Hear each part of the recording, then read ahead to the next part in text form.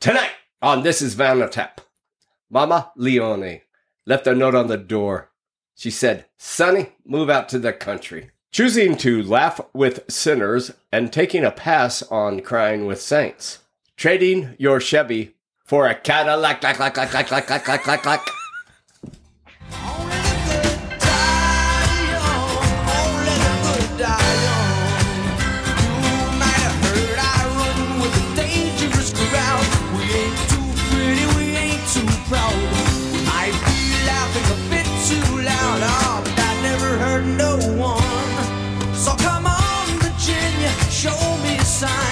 Send up a signal, I'll throw you a line.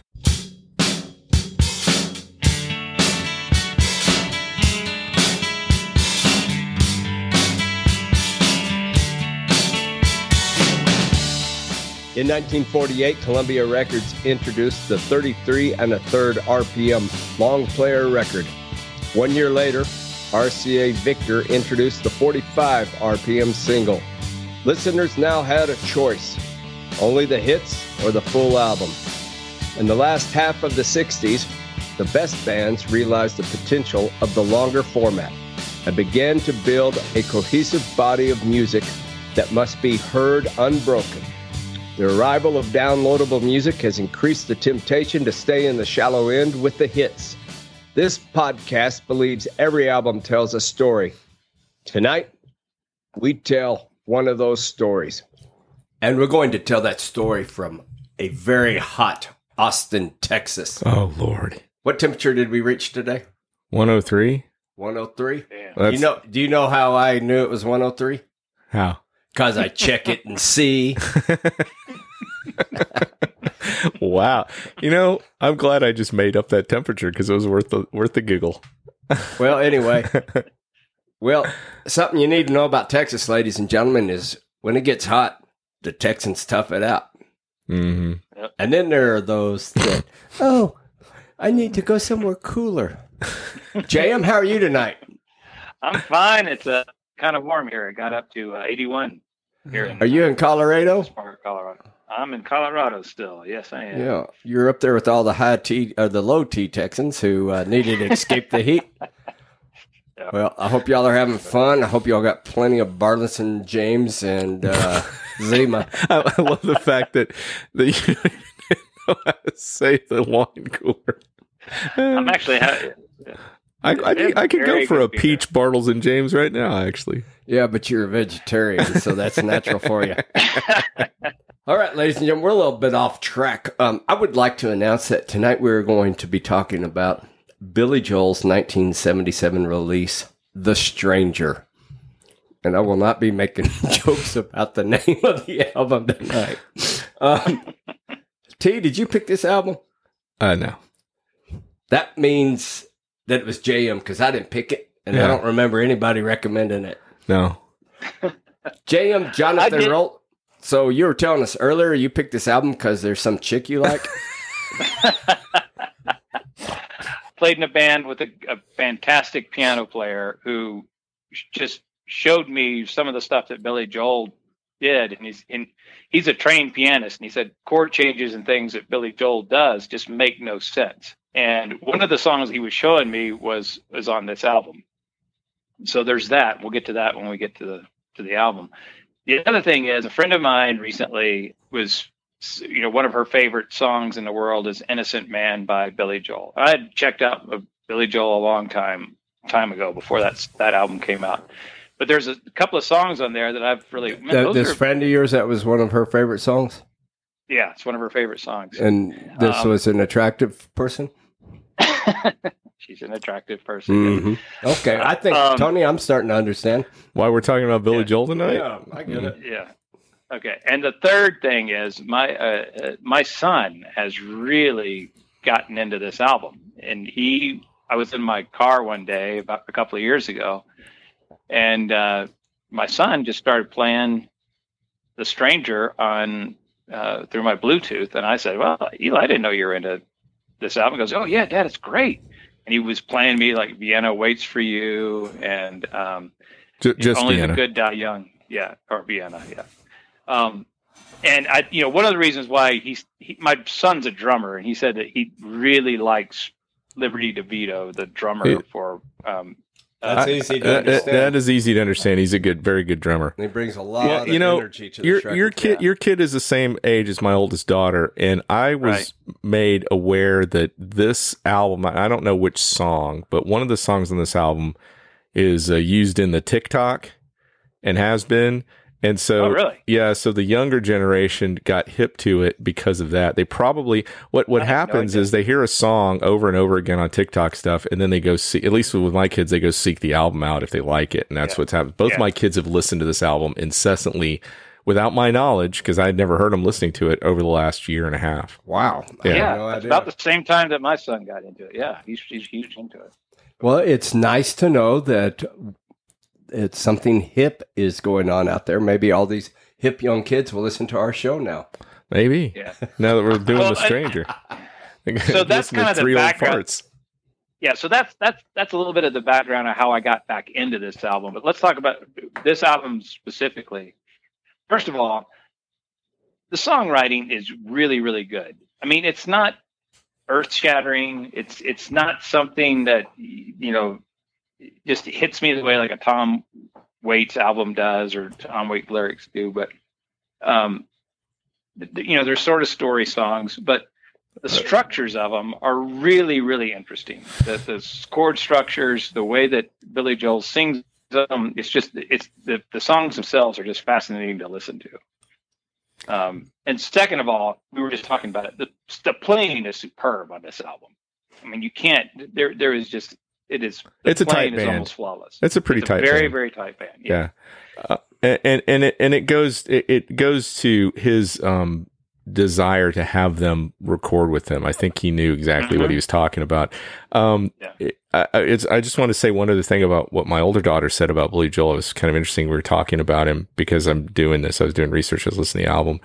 And she brought up Elton John, which is easy to do. A lot of people do when they talk about Billy Joel. They went on tour together. And she said, in her opinion, and she loves Elton John, she goes, I think Billy Joel writes better lyrics. And I said, well, Elton John doesn't write the lyrics, but I get what you're saying. At least she feels an attachment to him more than she does to Bernie Taupin's lyrics. Anyway. Yeah, they're not as... they're much more down to earth. They're not as impressionistic as... He's not talking about people blasting off into space and missing their wives and kids and all that. He's which talking about stuff I think is going to be very poignant before too long. And the final thing I want to say about it is the arrangements on this album are just fascinating to me. There's just so many different styles musically. I mean, you've got like Dixieland jazz sort of sounding stuff coming in. You've got these nice little ballads. You got these, we'll get to it later, but you got these almost atmospheric kind of background sounds going on. 10cc. 10cc sound and stuff. Yeah. Eric Clapton. And that has to do, I think a lot of that has to do with this guy named Phil Ramone, who is the producer on this. And he was, which Ramone was he? That's Paul McCartney. He was staying in a hotel. That's right. Was he? Yeah. That's what the band's named after, right, Phil? Yeah. But we need it. I mean, if everybody go out and look up Phil Ramone on Wikipedia, he is a fascinating. Oh yeah, baby. Since we're talking about the Ramones and Paul McCartney and Eric Clapton and everybody else, let's go ahead and go to connections, ladies and gentlemen. This is when we try to connect this album to albums we've already talked about before. It is a connection. T? Yeah. Would you happen to have any connections? Mine are so tenuous, but I'm going to throw this one out because I don't think either one of you guys got it. The place, and it's not this album, but it's a connection to Billy Joel. So, you're going to connect Billy Joel to Billy Joel? No, I'm going to connect Billy Joel to another podcast, but not this particular album we're talking about. Yeah, don't be such a smart aleck. The Turnstiles was originally recorded, or initially recorded at Caribou Ranch in Colorado. And not 40 miles away from me right now. And an album that we talked about. It's about JM. Yes. An album that we talked about several episodes ago, one of my favorite, and I think a surprise to the other two guys, was Wish You Were Here by Badfinger, was also recorded at Caribou Ranch in Colorado. So that's wasn't that Billy Joel album? I mean, Elton John album we did recorded at Tumbleweed Connection. But don't think he so. did record at Caribou. Yeah, later. and I think that's why. In fact, he named the album Caribou. Yeah. What's the name of the guy who started that studio? Jim Greco? Grecia. I don't know how to say his last name. I'm horrible at that. Anyway, there's a lot of great albums. I think Tom Petty recorded there at one point too. Yeah, that's right. my tenuous connection that I have. All right, Jonathan J. Monroe, would you like to use your Colorado powers to connect us? Well, I'll do one that's kind of out there. This album was supposed to have been produced by George Martin. That is true. Who we talked about on the Beatles podcast, of course. But Billy Joel turned him down. Can you imagine turning down? You're under the gun with Columbia Records, and George Martin wants to produce your album, and Billy Joel says no. Well, we can't. You got to say why he turned him down. He turned him down because Billy Joel wanted to use his touring band that he had just become so comfortable with, and he thought that would make it. And George Martin said he wanted to use studio musicians. We also, I think, to put it in context as well. No knock on George Martin, but we're talking about 1977 George Martin, not 1960s George Martin. That's so true. just throwing that out there. This is America. He's producing America. He's involved in the remake of Sgt. Pepper's Lord and the Hearts Club Band. And it's no knock. It's no knock on him, but he's not as immediate as an impact as somebody like right. Yeah. Maybe everything he's got has been poured out already, and everybody's copied it. Yeah, I think Billy Joel made the right decision. I do too. He says this is a hot band, and nothing he did before this. Yeah, a lot of stuff he did before this, there wasn't a band or much of one.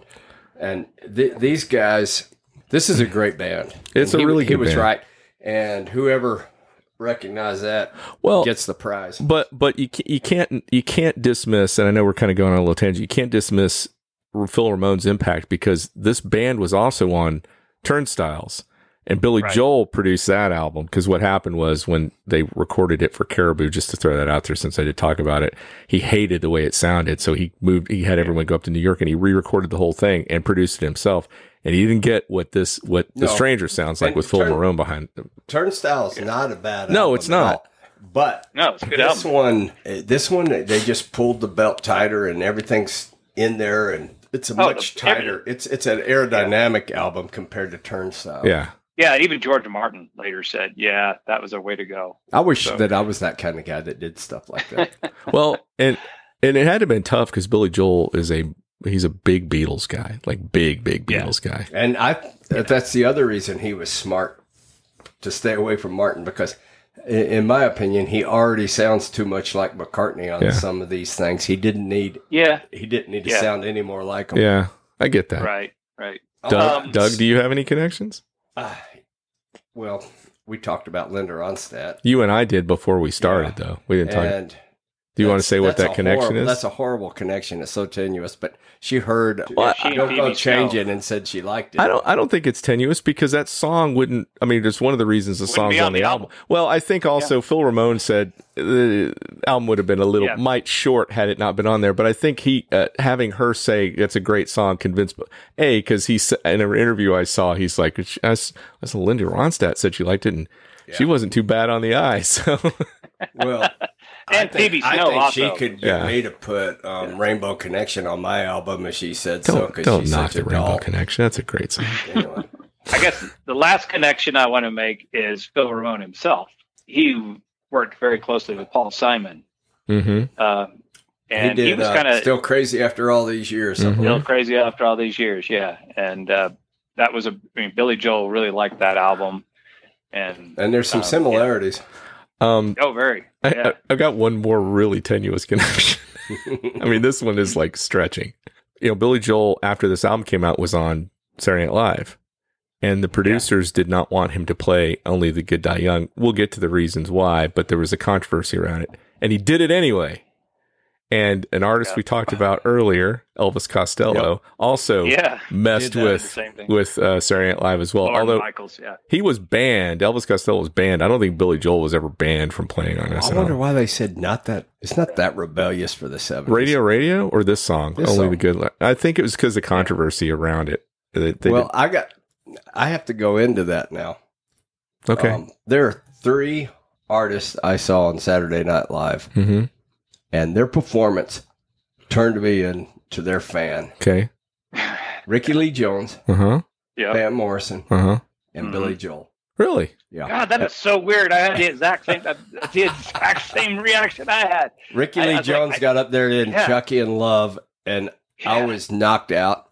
I'm not doing them in order. Van Morrison, I guess Van Morrison's probably first. When Van Morrison got up there and did Wavelength, I said, I have to have this. I have to have this.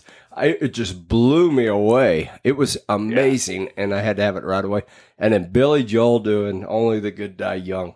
He was amazing. I've never seen that kind of energy before. I would really like to post that on the website, but good luck. SNL's very litigious about their videos. So if I can get around So I remember, Doug, if you're with the legal department at what is it? SNL. Please give us permission.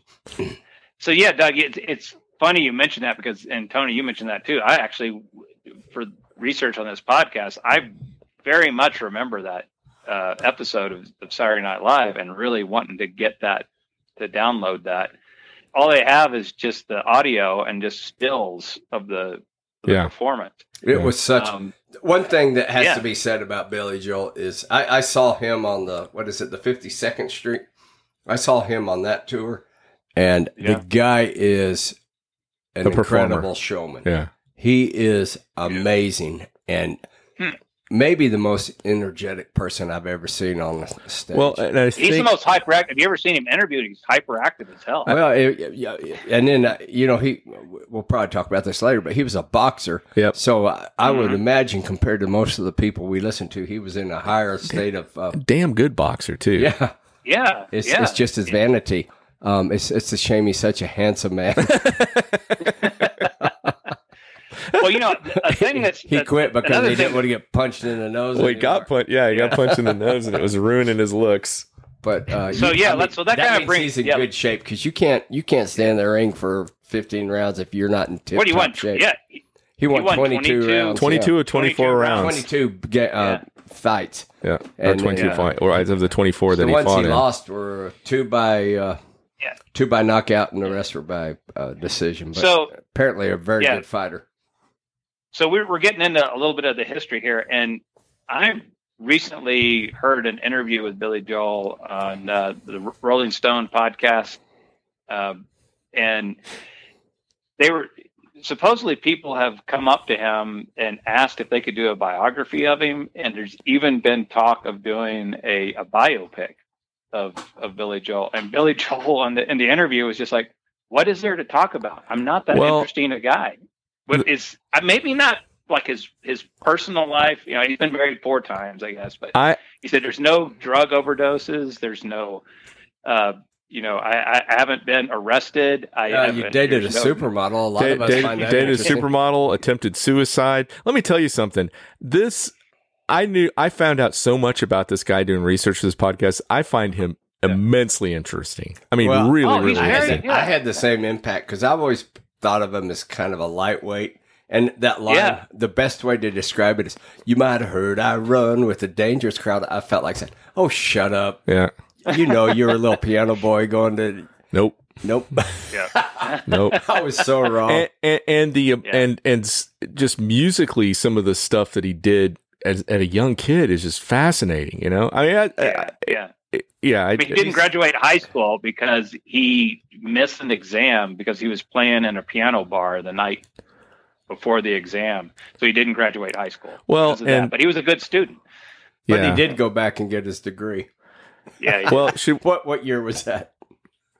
It's like it was like in the 90s. In the 90s, he goes back and writes an essay and gets his degree. I love that. Gets his degree. Oh yeah, I'm a gazillionaire, but I need to come back and get my degree from Hicksville.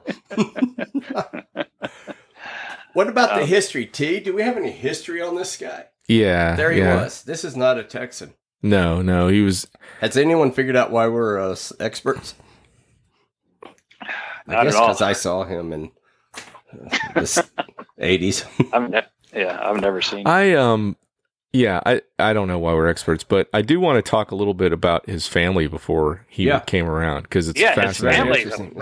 Fascinating. Family. So his father and his grandparents, his paternal grandparents, escaped Nazi Germany. A lot of his other family weren't so lucky, but the three of them escaped Nazi Germany. His grandfather was evidently was a pretty decent businessman. He had his business taken away from him by a Nazi party member. And his father's name was Helmut Joel, and his grandparents were Carl and Meta. What they do is they escape to Switzerland, and then they make their way to Cuba, and then they eventually make their way to New York. And Joel's maternal grandparents left the Ukraine for the UK in the early 20th century because of anti-Semitism in the Ukraine, and then they ended up emigrating from the UK to the United States. He is eventually, his parents meet. You know how his parents met? Yeah, City College, New York, at some Rodgers and Hammerstein a production of Pirates of Penzance in 1942. That was singing. Yeah, there you go.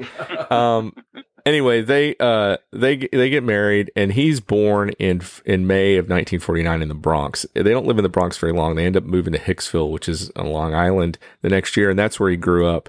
And he grew up in a house full of music. His dad was a pretty darn good piano player by all accounts. According to him, he said he was his piano hero. He would come home from a hard day of working at General Electric, and he would take Chopin and pieces and work through them just laboriously, trying to figure out how to play them. The unfortunate thing about his father was he had a very, very dark side, and not a very communicative person. No, he wasn't, and because of that, Billy Joel had a strained relationship with him. He wasn't around a whole lot. He says in an interview, that he doesn't remember his dad being around, and this is before they ended up getting divorced when he was 8. But before that, he wasn't even around much, and when he was around, there was always kind of a heaviness to him being there. It's interesting because his dad moved back to Europe, which Joel always found kind of fascinating. In fact, he moved to Austria. He's like, why would he move back to a place that he had to escape because the people hated his guts? But anyway, his dad moves back to Vienna. And then they end up getting in touch later when Billy Joel's in his early 20s. He's touring over in Europe. We'll talk about that because it has to do with the song Vienna, but it's a pretty interesting story. Yeah. So he takes piano, I think, 4? Is that when he went? The thing about his dad that's important is he said he didn't like America. Yeah. He said that we were materialistic and uneducated.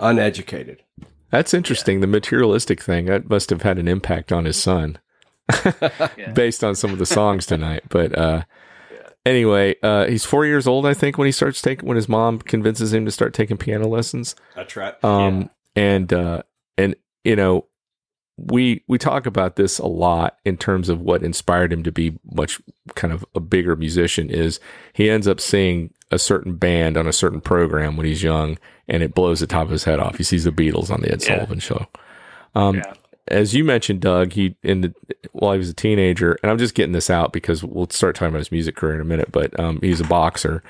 And a pretty good one. He was on the amateur Golden Glove circuit, and we talked about that briefly. So, anyway, he was taking piano lessons from someone who played piano for the ballet. Oh, I did not know that.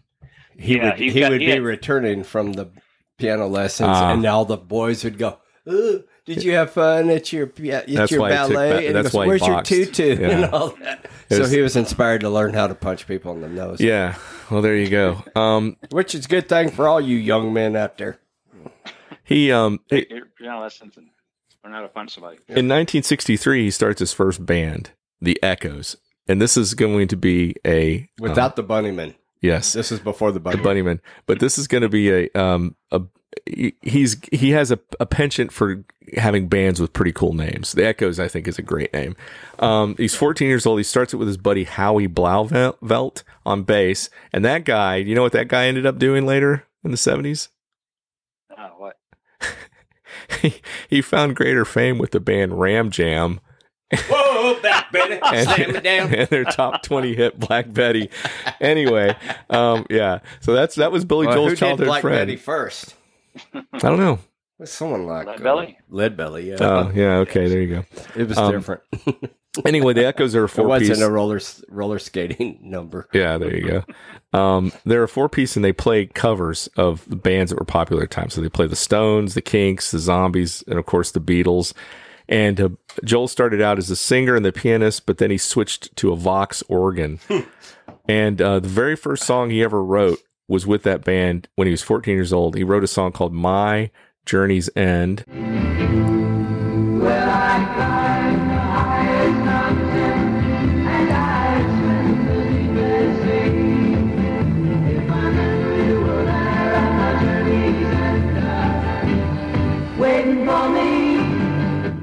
So, before you think that's a recording of him with the Echoes, it is not. It's a recording with one of his later bands, the Hassles. I'm sorry, the Lost Souls. But and he said later that he said he was a better organist than a piano player. Yeah. Which I don't understand because I hardly ever hear him on the organ. Yeah. Well, even on this album, we'll get to a band that he was in that there's lots of organ on. But anyway, there's a pattern here because in talking about this song, he's very self-deprecating. He disparages himself a lot. At case in point, when you said he's a better organ player than a pianist, he does that a lot. And in that song, he just describes it as a bad Beatles song, is essentially what he called it. Here's an interesting thing. Around that same time, according to him, he's 15, and the producer Shadow Morton, who was recording the Shangri-Las in a Levittown basement studio, asks him to play on the song "Leader of the Pack," and he says he was he was never paid because he wasn't a union member, but he's not sure if any of his takes are on the. Like he doesn't know but he did in fact play on those sessions. He just didn't know if it. He played. He knows he played on the demos, but he doesn't know if it ever made it over. That's right. Right. Yeah. So his next band is the Lost Souls. The Echoes essentially became the Lost Souls. They're actually in 1965. They're signed to Mercury, and Mercury renames them the Commandos. Another great name. Because why, guys? What's the history of bands in the 60s? They were wearing underwear? No. Oh, what? There's another band called the Lost Souls. Oh. So you got to change your name to the New Originals. Anyway, not to get into this Spinal Tap stuff. But they're the ones that cut the track Journey's End. It wasn't it was never released by Mercury, but it ended up on a compilation later on. That's why we have a copy of it. The band also went by the fantastic name the Emerald Lords. I mean, these are just great names. So in 67, a guy by the name of John Small asked Joel to join his band, which was a band called the Hassles, to replace their fired organist Harry Weber. He said, "I'll do it on two conditions. One, he wanted to bring his Vox because Weber used a Hammond B3 and Billy Joel wanted to bring a Vox, and he wanted his childhood friend Howie Blauvelt to be the bassist for the band." And so that worked out. They agreed. Because of the Young Rascals, the record companies, the success of the Young Rascals, record labels were beating down the doors around Long Island looking for the next big band. And so they signed... that puts us back with Little Steven. It does. Yeah. The Vanilla Fudge was signed. And then United Artists ends up signing the Hassles. They release an album they record an album in May of 67 that goes unreleased until 1992. But their first single, which was released in August of 67, was called You've Got Me Hummin'. Play a little bit of that.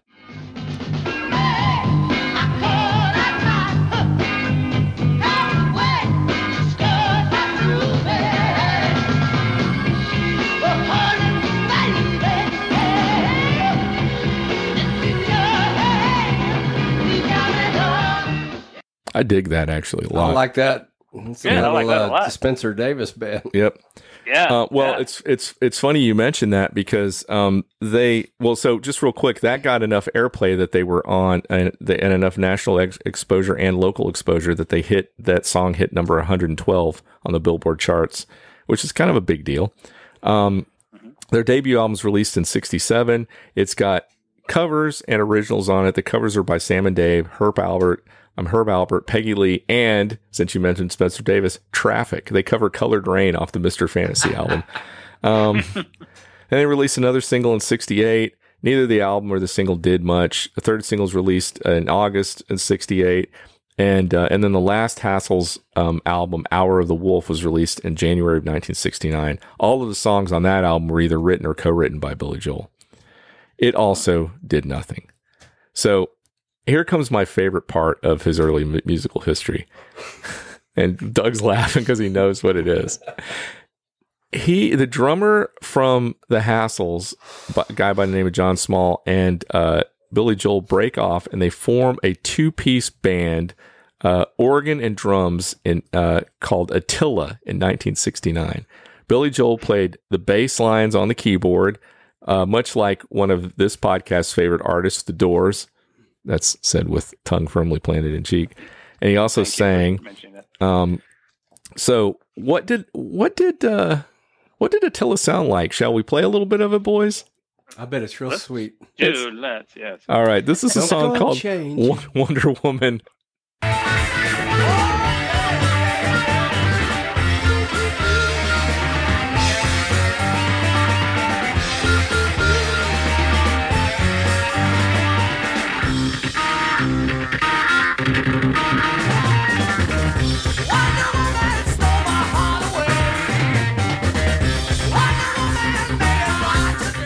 I just want to keep playing that. That sounds like almost like a Deep Purple ripoff. Well, it makes sense because Deep Purple had that real heavy keyboard sound. Heavy organ. Yeah. They're essentially in a heavy metal band, these guys. They're a very famous band for one thing. What, the album cover? No. Oh. It's the first time that a keyboardist stole a girl away from a drummer. Yeah, we were going to get to that, but you're right. I thought you were going to talk about their lovely album cover where they're dressed like Huns. Are they being funny or are they being serious? No, I think it was being serious. That makes it more funny. They're dressed like Huns, and they're in a meat locker surrounded by big sides of beef hanging on meat hooks. Oh my God! So what's interesting? If Spinal Tap couldn't come up with something better than that. What's interesting about this band is that so they don't have a guitarist. So what Billy Joel does is he runs his organ through a Marshall stack and loads it down with distortion, so it'll sound like a Gibson Les Paul. And I listened to this. That's what we were listening to? Yeah. Wow. And I listened to this album. And I was wondering, this sounds like a guitar player that's in charge of the album. It does. It is. And it's Billy Joel. And he's also playing, like I mentioned, the bass lines, probably on pedals, I would imagine, but who knows? Yeah, imagine. I can't believe that's not done some because that sounded like some thrasher. It sounds really cool.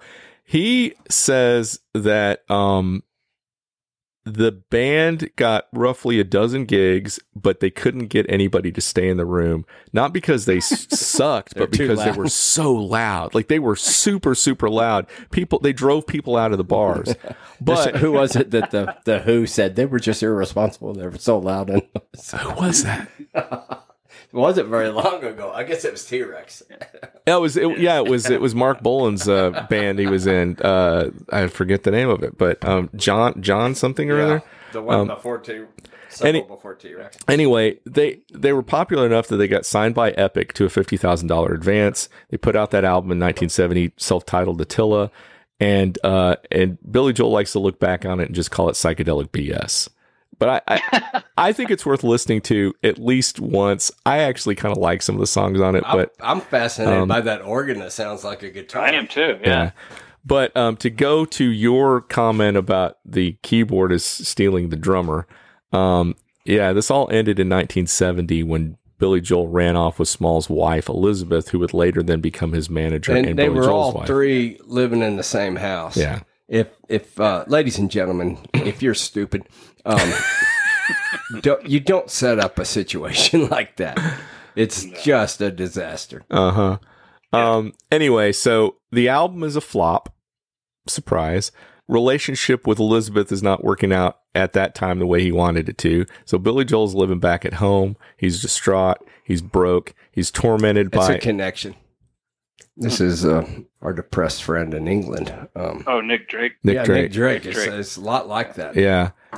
He's also tormented, oddly enough. He says he was tormented by the affair that he had. He felt awful about it. And so he decides to take his life.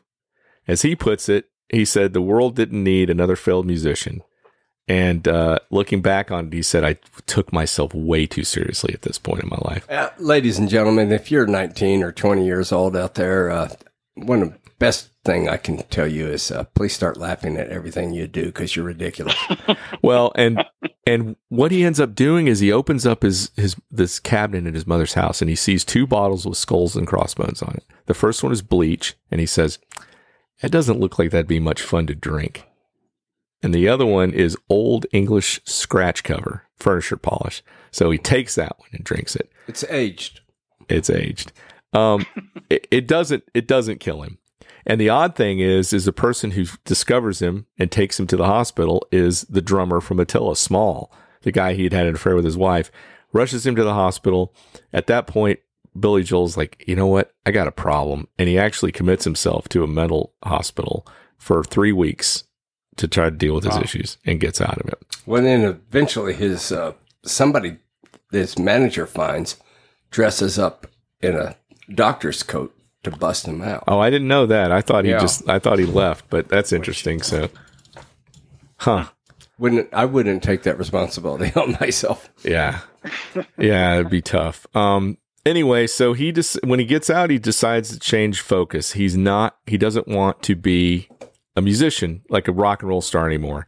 At this time, singer-songwriters are big, and he says, you know what? I don't want to be out front and center anymore. I would like to write songs for other people. So Erwin Mauser, who I guess is the guy who dressed up in the coat and broke him out because he was his manager at the time. He was he got someone else to do. Well, he was his manager. He was manager during the Hassles period and the Attila period. He says, look, all the people I've talked to said, if you want to be a songwriter, you got to get your songs heard. You got to make your own recording. So based on, he goes in and he records a demo. At the time he was writing some songs that would end up on Cold Spring Harbor. He also wrote songs that ended up on Piano Man, like Captain Jack and part of the Ballad of Billy the Kid. And a portion of Scenes from an Italian Restaurant were written at this time as well. So those were kind of sitting around. Anyway, Mazur, says you need to do something. So based on a couple of songs, he gets Joel an advance from this guy named Michael Lang, who was co-founder of the Woodstock Music Festival. Lang has a production deal with Paramount Records, and he gets a demo recorded basically in a conference room at Paramount. And Lang says that Joel wasn't really his cup of tea, but he knew somebody who would be, a guy by the name of Artie Ripp. I guess he had his name changed and had the off cut off at the name of Rip Off, but we'll get to that in a minute. And in fact, Artie Ripp was interested. And so based on those demos, he gets a record deal with Family Productions in 1971 and starts working on his first debut solo album, Cold Spring Harbor. That Family Productions is going to be kind of the bane of his existence for the next 10 years or so. Well, 15. 20 years. 15 years, yeah. Yeah. And that album is really very, very good. Mm-hmm. I agree with you. If I were a betting man, and ladies and gentlemen, I don't bet because I'm such a moral person, and also because it's kind of like doing math, I would bet I will listen to that album more than any other Billy Joel album between now and the day of my death. I really like that record. I love it. Has none of the trappings that bother me about other Billy Joel records. I don't think he was ever so honest again. Well, and the reason why he disparages the album is because of a little mishap in the production, post-production of it, I guess, the mastering of the album. I've never heard of this before. Well, first of all, he immediately doesn't like the recording process when he goes in to do that. So he's got issues with that. He wanted simple productions. Rip, who I guess already Rip produced this, right? You know, there's an issue there when the guy who owns a record label is also producing, but whatever. So Billy Joel has a problem with the recording process. He wanted simpler productions. Artie Rip wants, more lush orchestrations. This is a theme throughout Billy Joel's career. He hates doing multiple takes of songs. He hates it. And Artie Rip would have him do 15, 20 takes of songs to the point where he just hated the songs by the time they were recorded. But here's what the mastering mishap is. It was mastered at the wrong speed. So Billy Joel's voice sounds too high. It was actually mastered at 1/2 of a semitone higher than it should have been. And Billy Joel's and others describe it as he sounds like a chipmunk. He does sound like a chipmunk. So we're going to give you a little sample of it real quick. So we're going to play a song that was how it should have sounded, which was She's Got a Way. She's got a way of talking. I don't know why it is, but it lifts me up when we are walking anywhere. Okay, so that's She's Got a Way as it should have sounded. Here is the mastered original version of that song off of the original pressing of Cold Spring Harbor.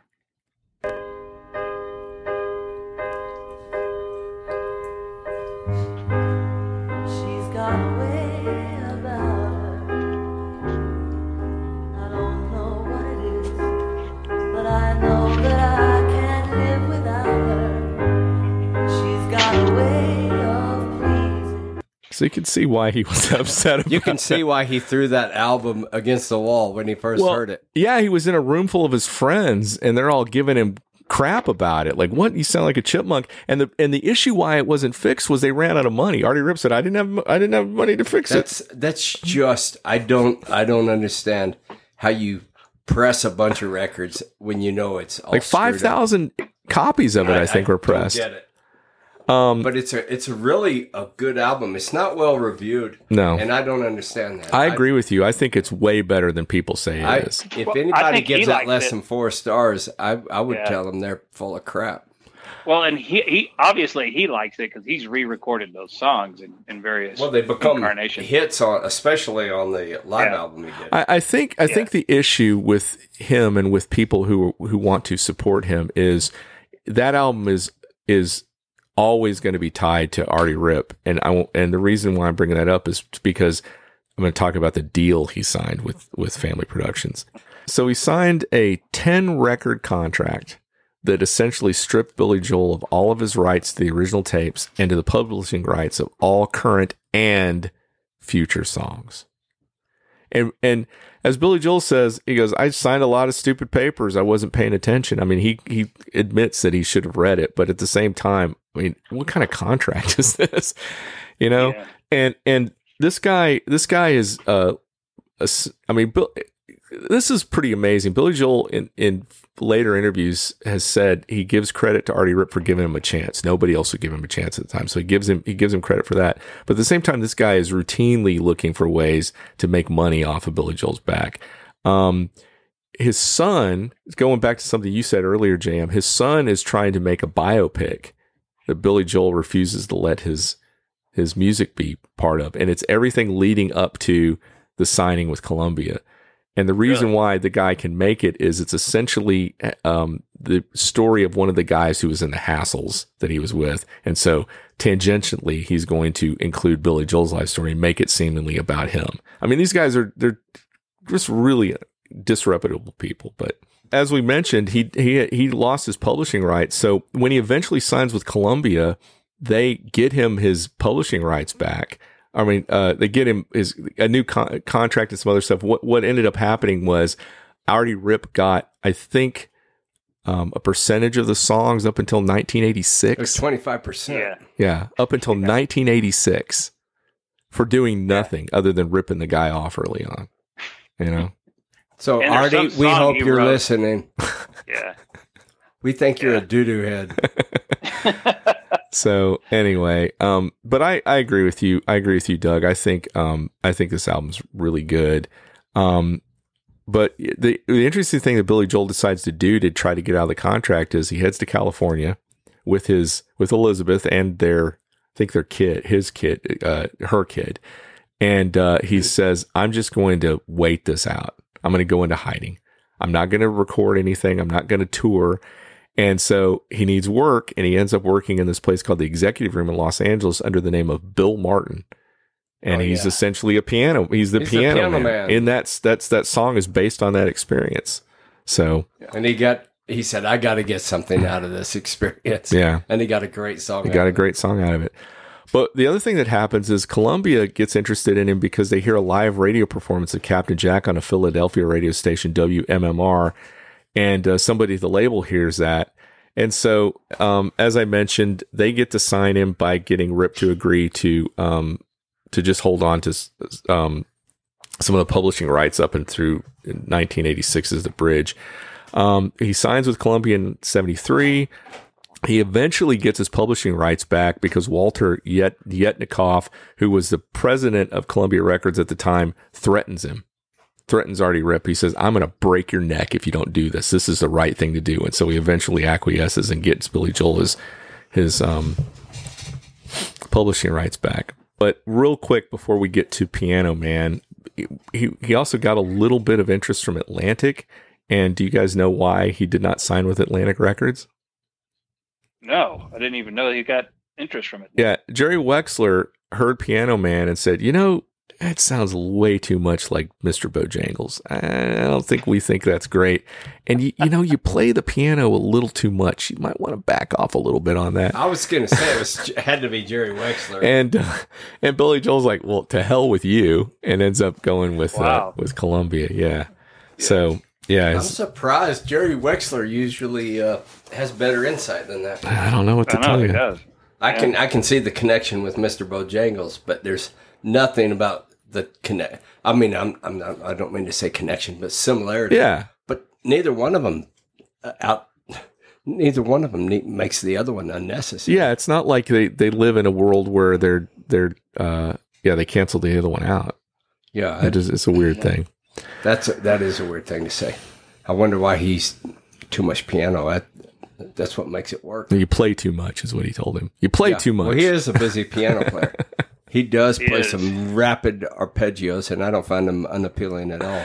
No, that's what makes him Billy Joel. Yeah. So. I would love for someone that knows a lot more about music than I do to sit me down and explain to me what Elton John does and what Billy Joel does. I think it would be fascinating. Yeah. I think you're right. Yeah. So in 1973, he releases his first album for Columbia, which is Piano Man. It's produced by a guy named Michael Stewart, who, on a side note, was in the Kingston Trio. That should tell you what you need to know. It explores a little bit more variety, and it starts working. He starts getting these extended story songs like the Ballad of Billy the Kid, Captain Jack, and of course the title track. Well, the title track I think was a top 20, top 25 hit for him. The year it was released, Billy Joel only netted $8,000 from that album, if you can believe that. Can't believe that. Wow. Yeah. Jeez. I would not be excited about having my face on the cover of this album with that kind of close up. I don't know. It's it's not a bad album cover. He almost looks like a witch. Yeah, it's kind of ghostly looking. He looks like one of the three sister witches in Macbeth. We're talking about the cover of Piano Man, ladies and gentlemen. So the next album he releases is... Oh, are we going to play Piano Man? Oh, jeez. Sorry. Yes. Sorry, JM. I'll just sing it for us. Saturday, the regular crowd shuffles in. There's an old man sitting next to me, making love to his tonic and gin.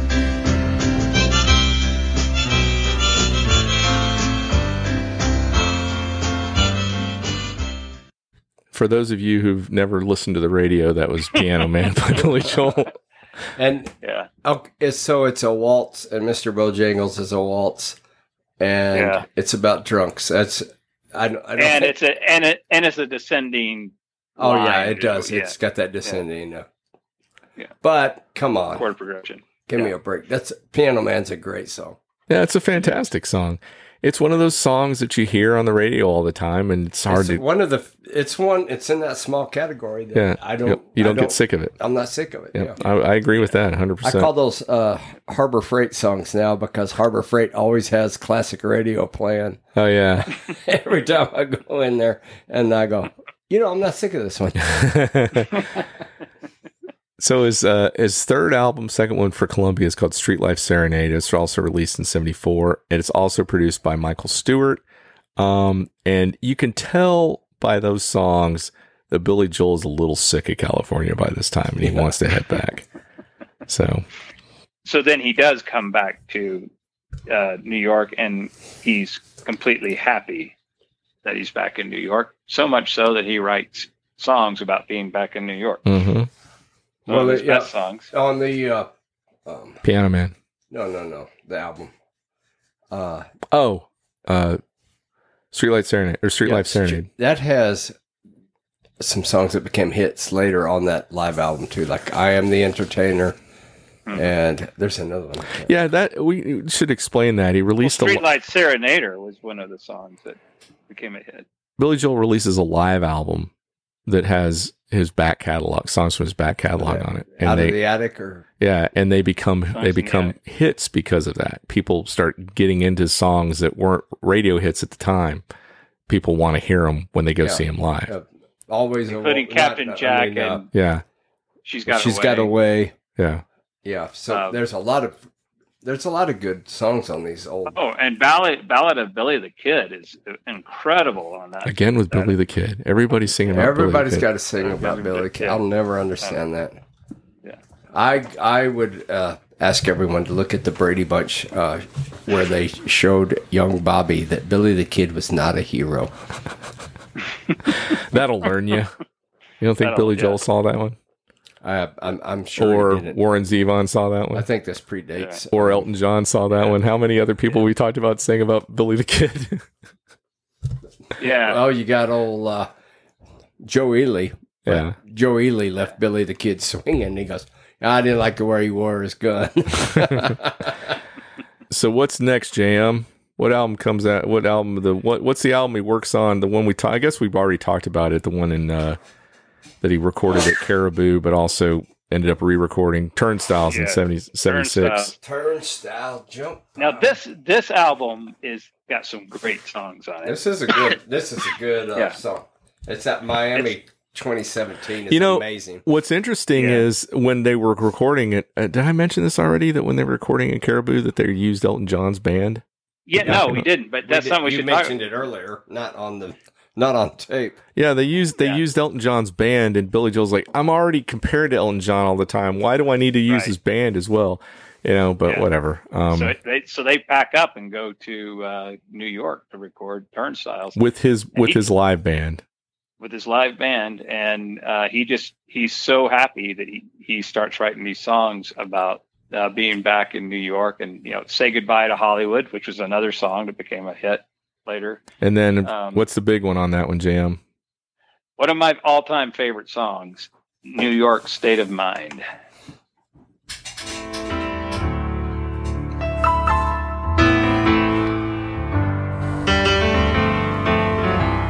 Some folks like to get away, take a holiday from the neighborhood. Hop a flight to Miami Beach or to Hollywood. But I'm taking a Greyhound on the Hudson River line. It really is what he's good at. Yeah, it really is. He is so good at that. Those heavy left-handed chords and those little, trills at the top of the piano. His phrasing's really good. Mm-hmm. Yeah, incredible song. And he is a really believable New Yorker, like Paul Simon. He is. That's a very valid point. One of the things I'm going to talk about with this album that we're about to go into is for people like us who grew up in a way different world. Mm-hmm. I always find this stuff very intriguing. I think I mentioned before watching Sesame Street as a kid and trying to figure out where are they. Because it didn't so look foreign. Like a neighborhood. It's so foreign, yeah. Because there's no yards. And it's all, I think, hey, Vinny, people yelling at each other from fire escapes and all that stuff. That's, I'm sure, heavily romanticized. But for people in Texas, it's just really interesting. I thought about you because I saw somebody talk about going to Asbury Park for the first time because they were like you. They lived someplace that was so foreign to it, but Springsteen had, and he goes, I went to Asbury Park. Man, do I wish I hadn't gone to Asbury Park because it just didn't live up to it, you know? Well, I mean, it's dead now. You know, but it's kind of like coming to Austin. Expect to see Austin from 73. So what happens between this album and the album we're talking about, and then the last one, Turnstiles, is he ends up playing these shows at Carnegie Hall, I think 3 nights in a row at Carnegie Hall. And by all accounts, they're incredible shows. And one of the guys in the crowd is Phil Ramone. And so this is after he had already turned down George Martin. And he and Phil Ramone go across the street to this Italian restaurant to talk about working together. And immediately Phil Ramone's like, God, I love the energy on stage. Man, that band is great. I want to use your band. And I love the rough edges and everything Billy Joel had been talking about that he wanted to do with his recordings. Phil Ramone is saying that to him before he even opens his mouth. And it seems like lightning has struck in the bottle. And he's like, okay, this is the guy I need to work with. And he'd heard about him because of Paul Simon. He had done, what is it? Still Crazy after all these years. And he was also a musician. He was a child prodigy. I think he was a violinist. And I didn't double check this, but supposedly he recorded or was involved in miking or somehow involved in Marilyn Monroe singing Happy Birthday to JFK. Exactly. It was his idea to record it. Yeah. And so he's and the guy is, they should make a movie about him. He is a phenomenal guy. He's an inventor. He invented a lot of the techniques that you use in the studio. He was really instrumental in getting CDs pushed to the marketplace. In fact, the first CD that was commercially available was 52nd Street, the album after this. Really? I thought we already did a record that was the first CD.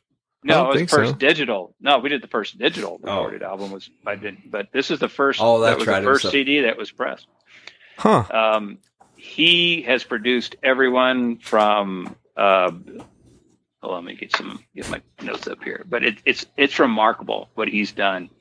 He's done classical music. He was much more of a classical musician than a pop musician, but just some of the people he's worked with: Bob Dylan, Sheena Easton, Gloria Estefan. Okay, so Natalie Cole, James Taylor, Barbra Streisand, Rod Stewart. He did. He did A Star Is Born. Yes, he did A Star Is Born. Yeah, so he did a lot of the first one, ladies and gentlemen. Yeah, not the remake. And he's also done a lot of classical albums, like and specifically live albums. Like that's kind of his forte. Like he can get really good live sounds, and especially in the classical realm. Well, and that's something to talk about because this album was essentially recorded live, and one of the things Billy Joel talks about as being such an important sound of the album was that as much as they try to minimize the bleed from stuff, that it still happened, and it actually helps with the organic sound of the album. It adds a warmth to it that it wouldn't otherwise have had. Yeah. So he at the time he was pretty much a go-to guy at Columbia Records, and he. Just like I said, he's just done so much for the music industry. I think he got a Grammy for this song, or for this album. Yeah. Do we know of any other producer that's on the cover with the band? Stevie Ray Vaughan was with John Hammond. Yeah, but he wasn't a producer, was he? Yeah, I guess he was executive producer, but I don't know. Anyway, it's just they thought of him as part of the band, and I think Billy Joel was just so overjoyed, like you said, JM, about not only being in New York or playing with his band, but having a guy who was like actually helping him realize the vision he had for so long. Well, Billy Joel says this album was an absolute delight to me. He said it was a blast. I think everybody it was involved said it was just so much fun. That sounds like they're having fun. It does sound like they're having fun.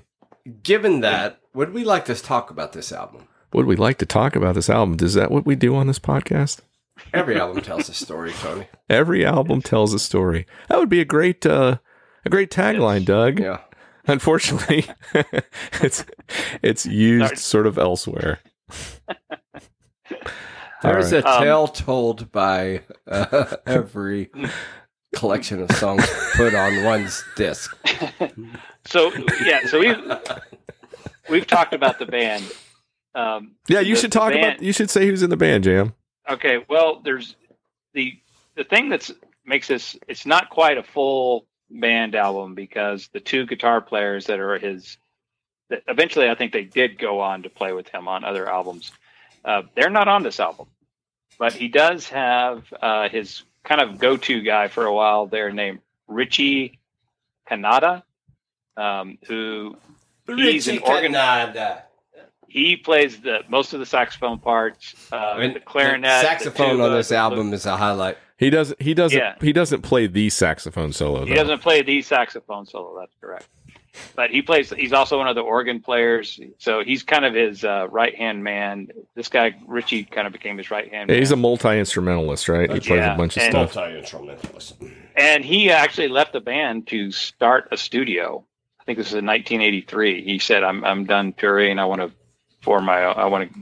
much more interested in the recording process. I want to start a studio. And he went on to have a successful career as a producer and studio owner. Hiram Bullock, who passed away not too long ago. Everybody knows him, I guess, from the early days of the David Letterman, Late Night with David Letterman. He was the original guitar player for that band. Really? Yeah. I didn't know that. Yeah.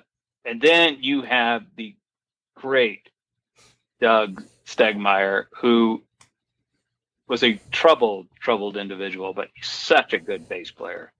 The bass on this album is good. The bass on this album is fantastic. Yep. And he was so good, but he obviously had some mental issues. He played with everyone from Debbie Gibson to Hall & Oates, and he played with Billy Joel for a really long time, but he was not the easiest guy to get along with. He committed suicide in 1995, unfortunately. But the guy I really want to talk about is he only plays on one track, but the track that he plays on, he makes his presence very, very known, is a guy named Richard T. And he has played with so many people. If you ever hear the Concert in the Park by Paul Simon and Art Garfunkel, he does the piano part on Bridge Over Troubled Waters. Bridge Over Troubled Waters, and it's just unbelievable. He's played with Peter Gabriel. He plays a lot of those keyboard parts on So. Just a phenomenal play. He's played with so many people. He passed away, unfortunately, about 30 years ago. But he's played on Slip Sliding Away by Paul Simon. That's that iconic organ. Yeah. And he played every keyboard instrument in the world. He's played with Diana Ross, Grover Washington Jr., Quincy Jones, Duane Allman played on his album. I mean, Duane Allman's a pretty good organ player, and to have Richard T come in and is So this guy was really, really good. Unfortunately, like I said, he passed away. He wasn't always in the best of health. And he played on one song on this album, correct? Yeah, the last song, yeah. And then the last guy I want to talk about is Liberty DeVito, the drum player. And the drums, I think, really, really make this album stand out quite a bit. He's got such an amazing touch. He can play incredibly hard, but at the same time, he can do a nice light touch with a rim shot and stuff. There's not a lot of drummers that can do that. So hats off to Liberty DeVito. Do you know anything about Hugh McCracken? Other than that's a funny name. His brother was Phil, right? I think so. No, I don't know anything about Hugh McCracken. Because he plays on a number of songs, plays acoustic guitar on a number of songs. Oh, yeah. He played on Blow on Your Mind by Van Morrison. played the acoustic guitar parts on that. All right. So, Ram on Paul McCartney. So yeah, Ram Jam session work. Ram Jam. Let's pray that's the last time we mention that song on this podcast. But yeah, anyways, some great studio musicians on this album, and live musicians as well. But, yeah. So. And that brings us to our first song tonight, T. It does. What song would that be, Mr. Doug? Moving Out, baby. Moving Out. Anthony, whatever. That's what it's all about. Mama, if that's moving up, then I'm moving out. I'm moving out.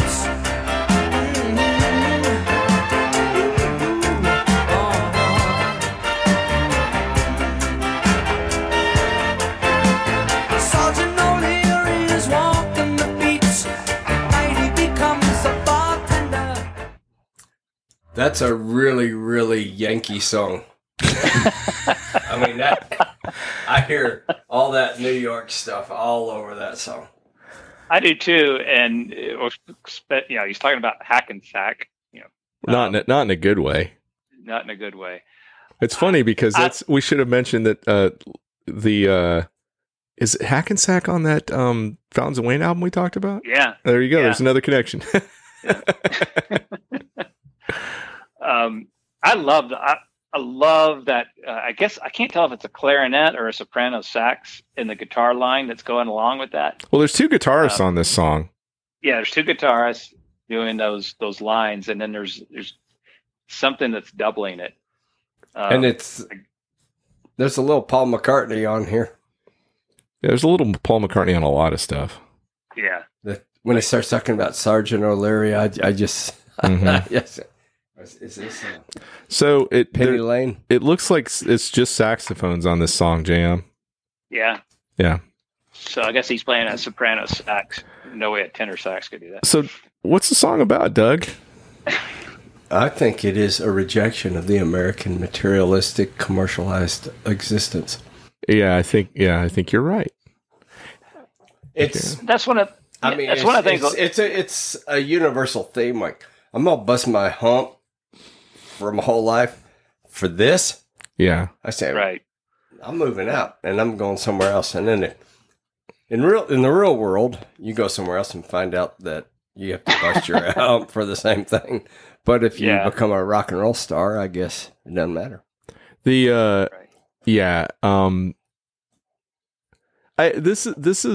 This album has, and the only reason I bring it up because I know they were contemporaries, but Springsteen was around before Billy Joel, and this album has a lot of that sort of story element that Springsteen has in his songs. Yep. Like this, we're going to draw on characters. We're going to talk about them in the third person. We're going to tell a little story about them. Very, very rooted in. Cover's going to look like it. Yeah, cover definitely. The back cover looks like it could be the same. Right. I mean, there's nothing. This is going to be a theme throughout the whole album, but there's no new themes here. He's not treading any sort of new ground. And he's covering some of the working class stuff that Springsteen does. Yeah. But they approach it so differently. I didn't even notice it when I was a kid listening to both of them. Yeah. Right. A couple of interesting production things. So the ack thing. Yeah. Billy Joel wanted that to be a delay. And so he sang it to Phil Ramone. He's like, how do we get that? And he's like, dude, just what you did. It's going to take us 4 hours to try to figure out how to do it on delay. Just sing it yourself. And so he did. He just did. I think it works. I do too. I think it works too. The original song was a ballad that had been bouncing around in Billy Joel's head. And when he sang the tune to the band, they all started laughing. They're like, where'd you get that? It's like, why? You're like, it's the Laughing in the Rain by Neil Sedaka. Like, he's what? Right. So he had to upbeat it a bit to get that that out of the.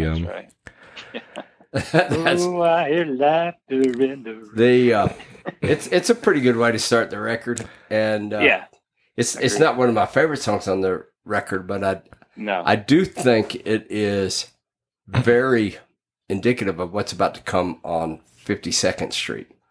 with My Life and Big Shot and some of those songs. Exactly. I think you're right. Yeah.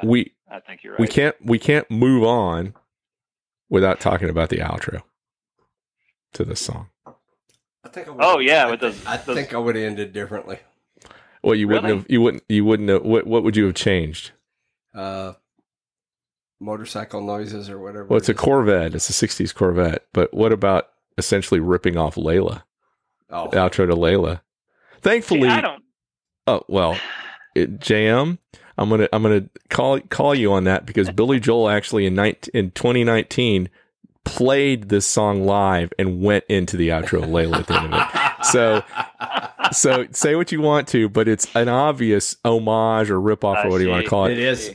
The only great thing about it is it's not 20 minutes long. It's very short. Now, the reason it's why is they faded out on it. According to Billy Joel, the band kept playing and they were looking over at Phil Ramone and he's like, just keep going. We don't know how much of this we're going to keep. So it could have been an outro like Layla, but thankfully they cut it short. And it's not, for someone who actually likes the outro on Lola, it's really inappropriate use of that tune. That's a real tender, heartbreaking tune, and this is not a tender, heartbreaking moment when the guys. Well, I don't think he does it.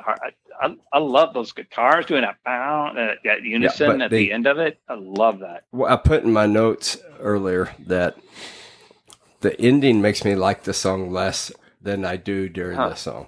Well, the single version doesn't have the Corvette revving on it. Oh, it's only the album. Right. If you hear it on the radio, that isn't typically played. Well, and it's not just the Corvette. There's just a loss of energy at the end. I agree. I guess if they're doing Layla, that makes sense. But I don't know. I'll have to listen to it more. I like the ending. In fact, I would love to have it end with a accelerated saxophone deal going into the sunset. But this so this song hit number 17 on the charts. It actually was pulled. They released it and then they pulled it because Just the Way You Are started moving up the charts. And I don't know why you wouldn't want two songs on the charts at the same time, but they pulled it and then re-released it afterwards. But anyway. Oh, well. Oh, it's a good song.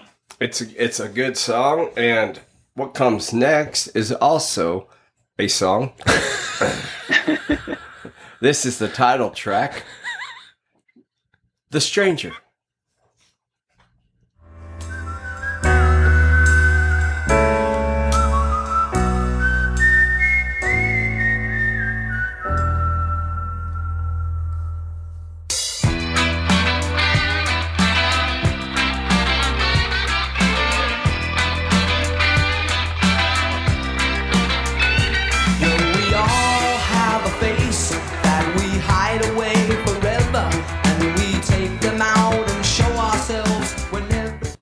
So this is the Billy Joel song that makes me like his voice less than any other Billy Joel song. With the ow. I agree with you. I think that this is where Billy Joel's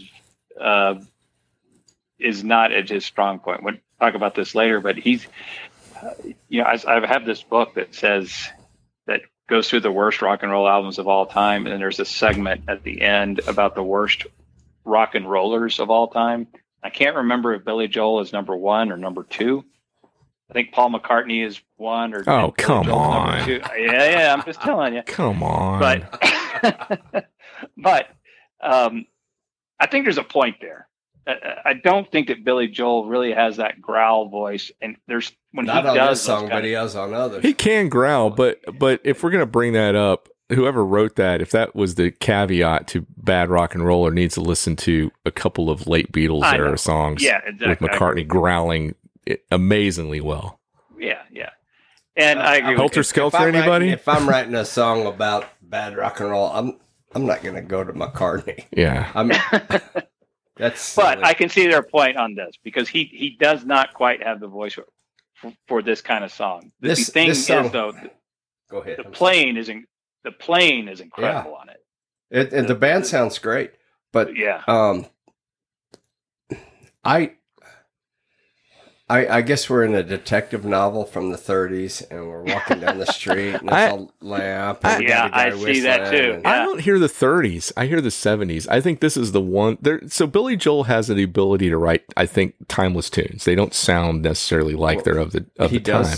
There's some traps where he gets caught in the 70s. But this sounds like the 70s to me. Well, I'm talking about that beginning with. Well, you know what's cool? What's cool about that? I think this is a cool story. He when he wrote the song, he wanted an outro and an intro that sort of introduced the song, and so he's talking to Phil Ramone, and he's like, "Okay, this is what I want to sound like," and he whistles it. He's like, "Okay, what instrument can we use?" And Phil Ramone's like, "You just did it. That's great. It's perfect." He's like, "Huh?" He's like, "The whistle's perfect." Yeah. He whistled that himself. Yeah, that's a pretty good whistle. Yeah, and just goes again to show Phil Ramone understood some things. That is, he did. And so that's one of this song does not fit with its chorus. That da da da da. Yeah, and when that happens again on this album, but when he goes, they go from this bitter, angry, angular. Attack, and then it goes ba ba da ba. It said, "Oh, Barry Manilow's here now." Yeah, no, I didn't. I see what you're coming from there. Yeah, I get it. It's not one of the best songs on the album, I think. And it's odd that it's the title song, but no. But again, this guy, how old was he when he wrote this? He's 28 when this album came out, right? Yeah. All right. So yeah, maybe you should have known a little bit better. So but anyway. I mean, it was inspired by two things. I think it's inspired by his relationship wasn't the greatest at this moment, even though there's songs on this album that he wrote for his wife. And he's finding out he's part of the problem, which I appreciate. But the other thing is, it was influenced by a suicide attempt. So there's that darkness in the song too. So you're right about the chorus kind of being a weird feeling to the rest of the song. Well, but he does this more than once, where he puts a chorus or a bridge with a tune, and they're very bad matches. Yeah, but the lyric or the verses are kind of dark, but then he says that don't be afraid to try again. Everyone goes south every now and then. You've done it. Why can't someone else? You should know by now. You've been there yourself. Like, hey, just trust in yourself. And then he goes back into we're all. Yeah, I agree that it's a good message, but But if you're going to do that message, I think you should have that little upbeat. Yeah, you should. And I can say, wow, that's a great message, and I don't want to hear this song anymore. Yeah. We move on. And this is a song, some of y'all may have heard this one before. Just the Way You Are.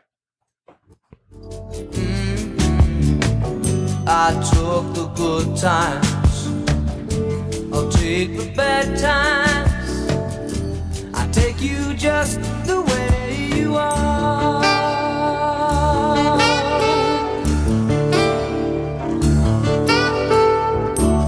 Don't go trying some new fashion. Don't change the color of your hair. This is an enormous hit.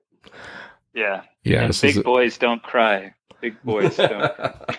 So this is one of the songs he wrote for his wife. And the interesting story about it is he gave it to her on her birthday.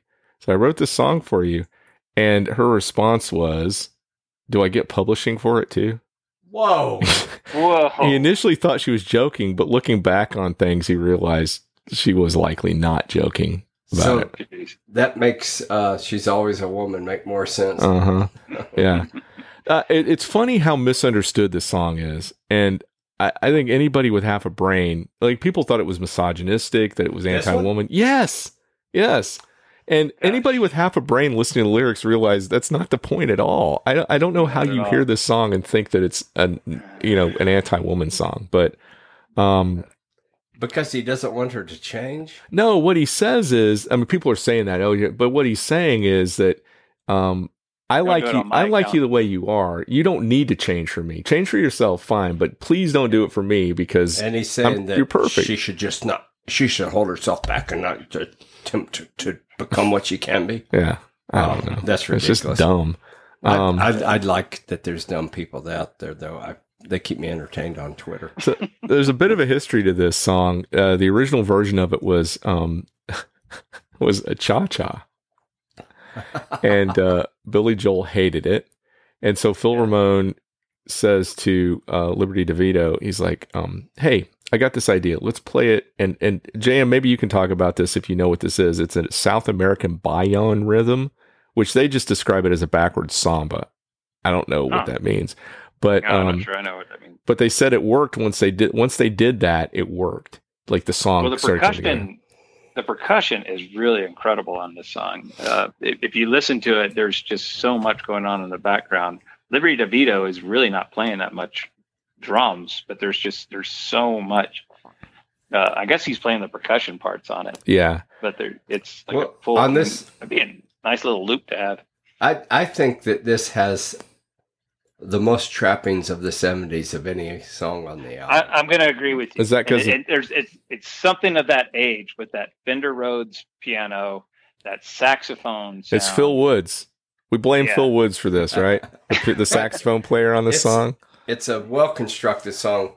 In fact, we're about to go through a period of a lot of well-constructed songs. So, that sax solo was 6 different solos pieced together. Oh, yeah? Yeah. Is that right? He played 6 different solos, and Billy Joel said he was worried the whole time when Phil Ramone was splicing, because that was at a time when you cut it with razors and tape. Yeah, you had to mark it with a white pen. And he's like, oh my God, we're going to lose this. We're going to lose. No, trust me, I know what I'm doing. And he got that solo out of it.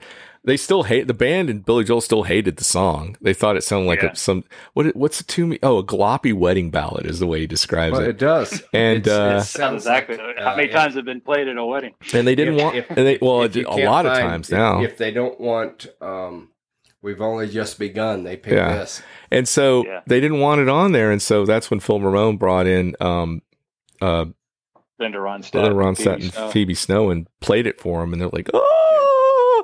And it changed Billy Joel's mind. I would bet that women like this song more than men do. He was right. Yeah. It was his first gold single. It won 2 Grammys. But I think Billy Joel was also right. I think this song gives people the wrong impression about him in a lot of ways. And it does. It does me. Yeah. I didn't start out this album the way I meant to, and I was going to say that this is a Puff the Magic Dragon album for me.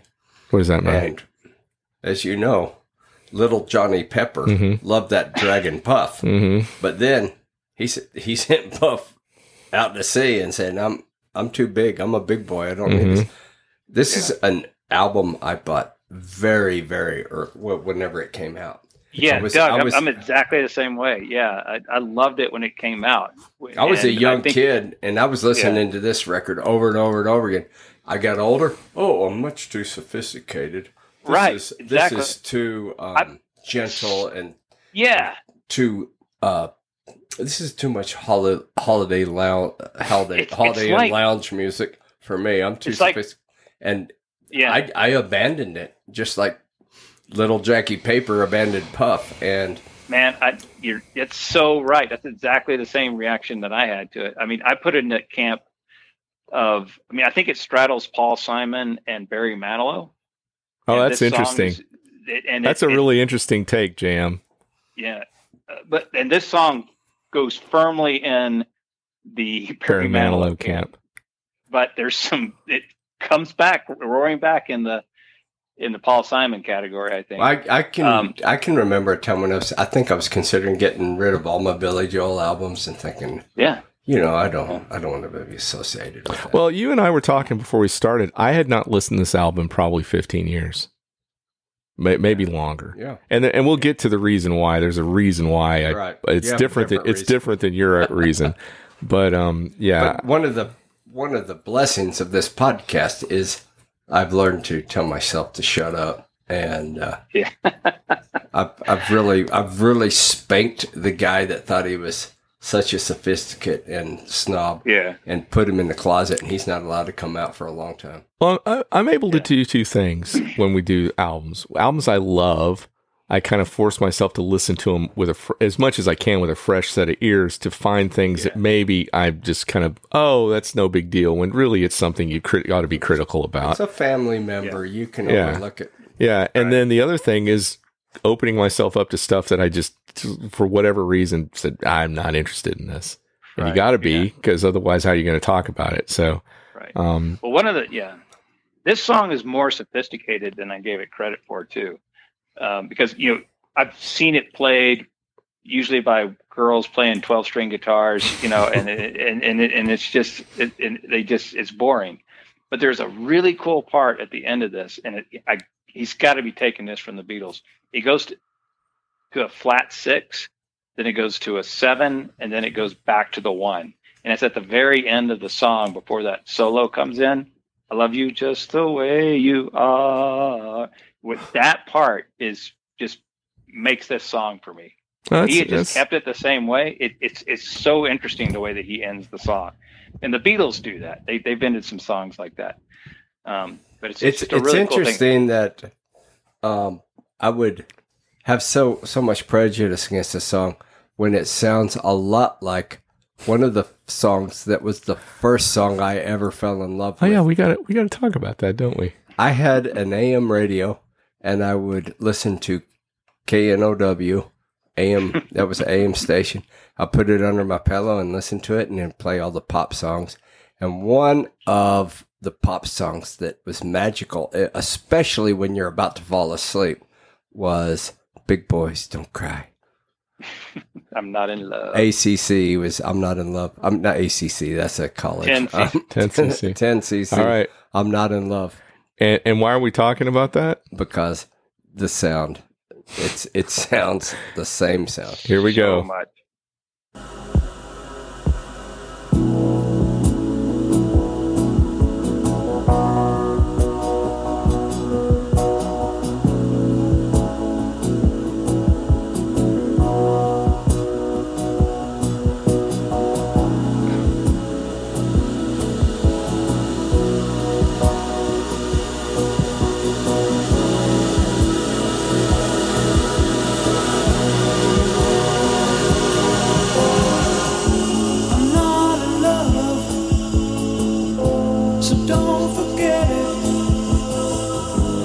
Just a silly phase I'm going through.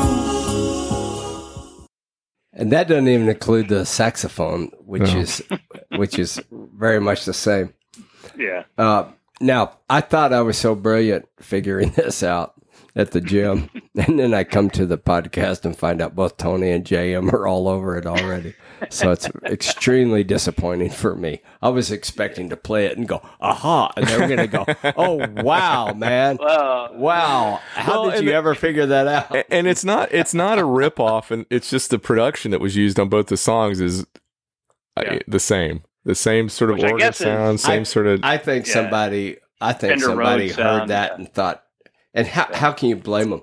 I don't know if anybody knows about the production on the 10cc record, but it was like 76 layered takes of It's really a remarkable production. They had to have the tape go around the whole interior of the control room of the studio to get that loop going. And we got to put a link to that on the we need to do that whole album. What is it? The original motion picture soundtrack. All right. So 10cc probably had some influence on this record. I think so. I'd say so. Yeah. Anyway, our next song, which is not as big a hit, but in my opinion, a much more interesting song. Yeah. Scenes from an Italian Restaurant. It all depends upon your appetite. Meet you anytime you want in our Italian restaurant.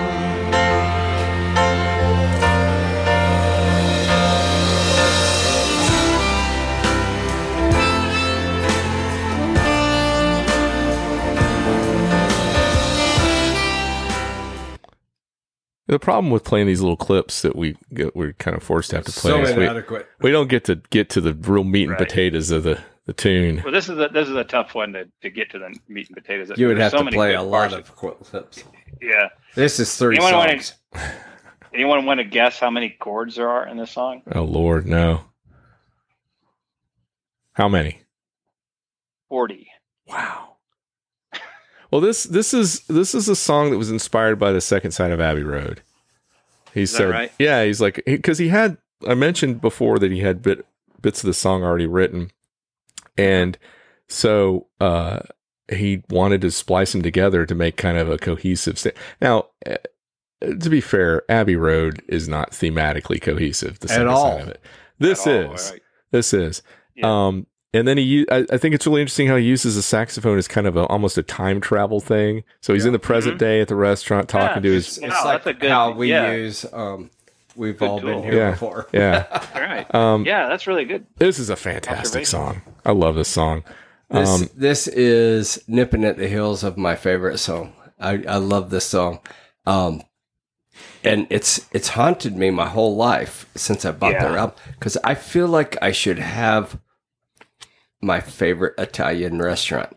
And everywhere I've ever lived, I tried to establish a small mom and pop restaurant, Italian restaurant, where I would go and sit in the same place every time and think, this is nice. And then say, well, and then nobody gets their phone out while they're eating. And you go, so you're afraid you're going to get whacked. Do you remember? Yeah, you got your gun above the toilet in the bathroom. Yeah. But you go, you remember the last time we were here? Yeah. It seems like years, doesn't it, darling? But I've never been able to establish a favorite Italian restaurant. Go to Reali's on 183. It is fantastic. Is it in the strip center? Yep. I can't have my favorite. We're going to, for Lindsay's birthday, we're going to that place that's in the old Huts building, Sammy's. Is it good? I don't know. We've never been, but it's supposed to be Maybe fantastic. That will be my... I'll let you know. It's really bothered me. And also I can't eat Italian food because it's all pasta and it makes me fat. But that's okay. Anyway, it's worth it. It's so good. I keep trying to take myself out of the restaurant where the Al Pacino character kills the cop in the Godfather. Mm-hmm. Like, okay, I'm not... Get your mind out of that. Think about the fun times you've had in Little Italy. I think it's more like the restaurants in Moonstruck. Yeah. That's more like anyway, that. We don't have that down here so much as they do up there. No. They probably got one of these on every corner that you go to, you walk in and you know everybody's name. Well, this was inspired a little bit by that restaurant across the street from Carnegie Hall where he and Phil Ramone met. That's what. I wonder which part of the song he had written earlier. If it was the ballad of what are their names? Jeez, that's horrible. It's Brenda and Eddie. Brenda and Eddie, yeah. Or if it's Eddie, so, and those are two people who peaked a little early. Yeah. We've all seen that. There's three pieces of this song. Mm-hmm. The part we just heard, which is two people sitting down in an Italian restaurant. Right. I don't know who those two people are. Right. I assumed it was him and an old friend. I think that's right. And then they start talking about whatever happened to Brenda and Eddie.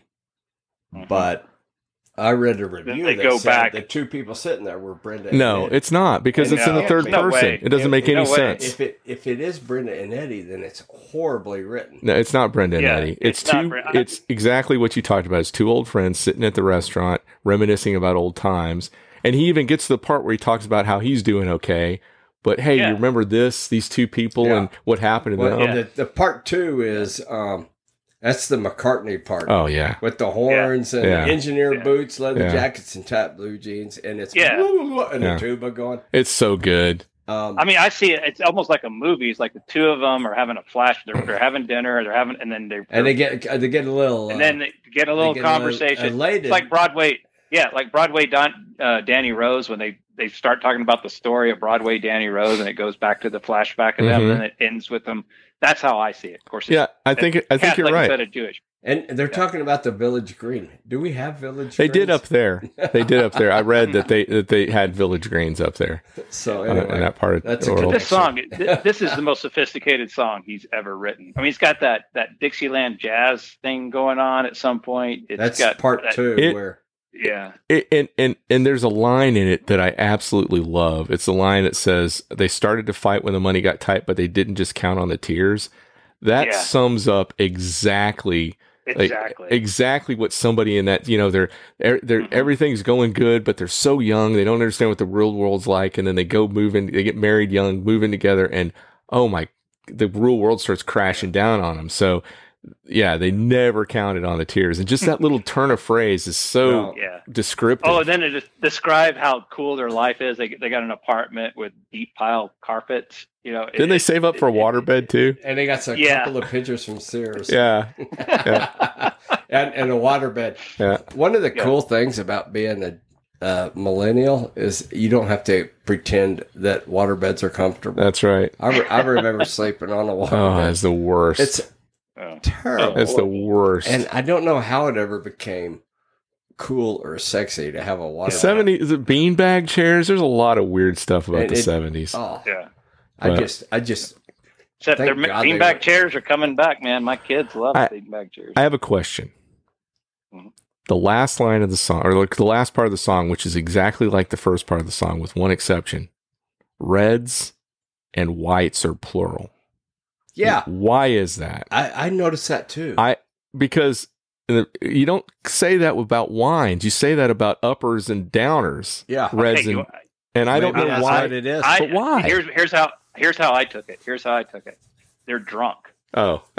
We can go get. We've just had this long conversation. Leaving the rest, like we're not talking. Maybe at the first they're kind of like having this nice civil conversation about what would you like. Let's have a bottle of red, a bottle of white, maybe a rosé. And now they're like, hey, bottles of red, bottles of whites.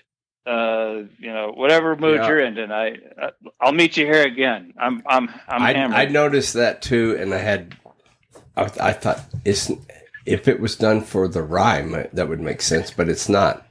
So I have no idea why it's done. I don't think it's the drug thing, but it just struck me as an odd thing that it's purposeful. But maybe it's a Yankee thing. Ladies and gentlemen, if you're a Yankee, maybe you can answer this question for us. It's a really great song. I will say this, though. I haven't listened to this album. I'm going to throw this out. You can cut it out if you want to, Doug, too. But I haven't listened to this album in a long, long time. And an album we've done since then, an album that was not part of my musical DNA, but is very much a part of it now, colors songs like this for me now. And that's Bad Out of Hell. Oh, yeah. So listening to this song through the lens of Bad Out of Hell is a different experience than listening to it before I knew Bad Out of Hell was around. I still love the song, but it doesn't quite have the same kind of awe effect that the nostalgia of it did before, with that bouncing around in my head. It's just an interesting little thing. This song went from one of a group of songs I like to one of the premier songs that I like. It really after my long absence from it, I really liked it a lot again. Yeah. And I love that idea that when you're in high school, you don't know that all the rules are about to change. Right. And that Brenda and Eddie are, they're the top of the pile. And all of that just goes away. And that's the distinction between Meatloaf's worldview and Billy Joel's worldview. Meatloaf is celebrating all of that stuff still. He's still a big, dumb kid. Billy Joel's looking back on it and saying, hey, the real world, it takes a bite out of you from time to time. Yeah. Right. So anyway. And it has a great saxophone. Oh, fantastic. Solo. Oh, yeah. And playing on this is amazing. And the strings are incredible. If you listen to the part between part 2, which is the Paul McCartney horn deal, when it transitions to part 3, there's the most Elton Johnian piano playing deal. Yeah. Oh yeah, let's give some kudos to his piano playing. That part is amazing. Wonderful, but it sounds a lot like something off of Tangleweed Connection. Yeah, there's other moments of this album, which is mentioned as one of his primary influences. There's a lot of moments on this album that feel very much like he was listening to a lot of Elton John. As much as he hates that. But it's an album of its time. Yeah. If you're a piano player. Right. Yeah. It's like I said, it's an album of its time. It really, their songs were long. He had those long, put together songs back then. It's kind of like what I was talking about last week. Format was getting played with a little bit by some of these guys, like Billy Joel, by Elton John, by Meatloaf, and regardless of all of that, it's just a fantastic song. I mean, it's really one of it's a highlight. It is. And it's perfectly placed. It is perfectly placed. Side one. And we're going to flip this album over. So we should anticipate a hit. Or at least Tony's favorite song on the album. When the truth is told that you can get what you want or you can just get old, you're gonna kick off before you even get halfway through. Ooh, when will you realize Vienna waits for you?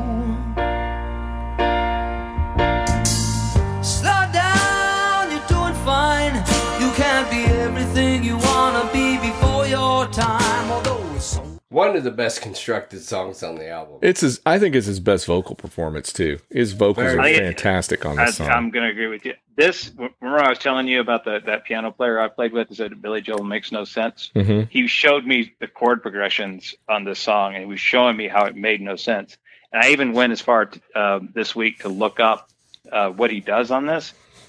It's bizarre. I mean, the things that they don't make sense, but it is so cool and it sounds so organic. It doesn't sound forced. None of the stuff he's doing. The music is so emotive on this song, and his voice is so soulful. It's just great. And there's nothing too heavy dampening what's happening. Yeah, they keep everything at bay. And the accordion's great on it too. It's like perfect. Oh yeah. That's played by. Flacco? Sorry. Now we got to give that guy some credit. It's this Dominique Cortese, I think is his name. He's played with Dominique Cortese. I think did he have a little monkey with him when he played it too? It's my favorite Italian restaurant. So, I guess if your name's Dominique, you got to play accordion. Why Vienna? Well, funny you should ask, Doug. It was inspired by that story I mentioned earlier about him going to Europe and seeking out his dad. And so he hooks up with his dad, who happened to live in Vienna. And so they're walking around. This what gets the song, what inspires the song is they're walking around and they see an elderly woman pushing a broom. And Billy Joel says to his dad, "That's so sad. Look at her. She's over there working at this age." And his dad goes, no. She's feeling useful. She feels useful. She does not feel, essentially making a comment about how Americans sort of toss their elderly away. Whereas in Vienna, they gave them a point to exist. And so he realizes that you don't have to, like, this epiphany comes to him about not having to squeeze your entire existence into your 20s or your 30s, that you got a lot of life to live.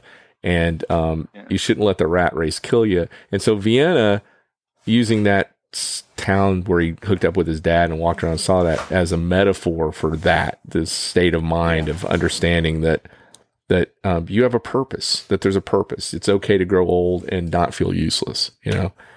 When he went over to Vienna, he didn't realize that his dad had created a whole new family. Yeah, he remarried and had a kid. Had a half brother. And I think that half brother became a pretty famous conductor. Yeah, he was. Well, he also said his dad was unbelievably happy. Like he hadn't seen him in 20 years. Which would be tough to go look your dad up if you hadn't seen him in 20 years. For all of these years, I have thought that Vienna Waits for You was about the sausage. No, those are Vienners.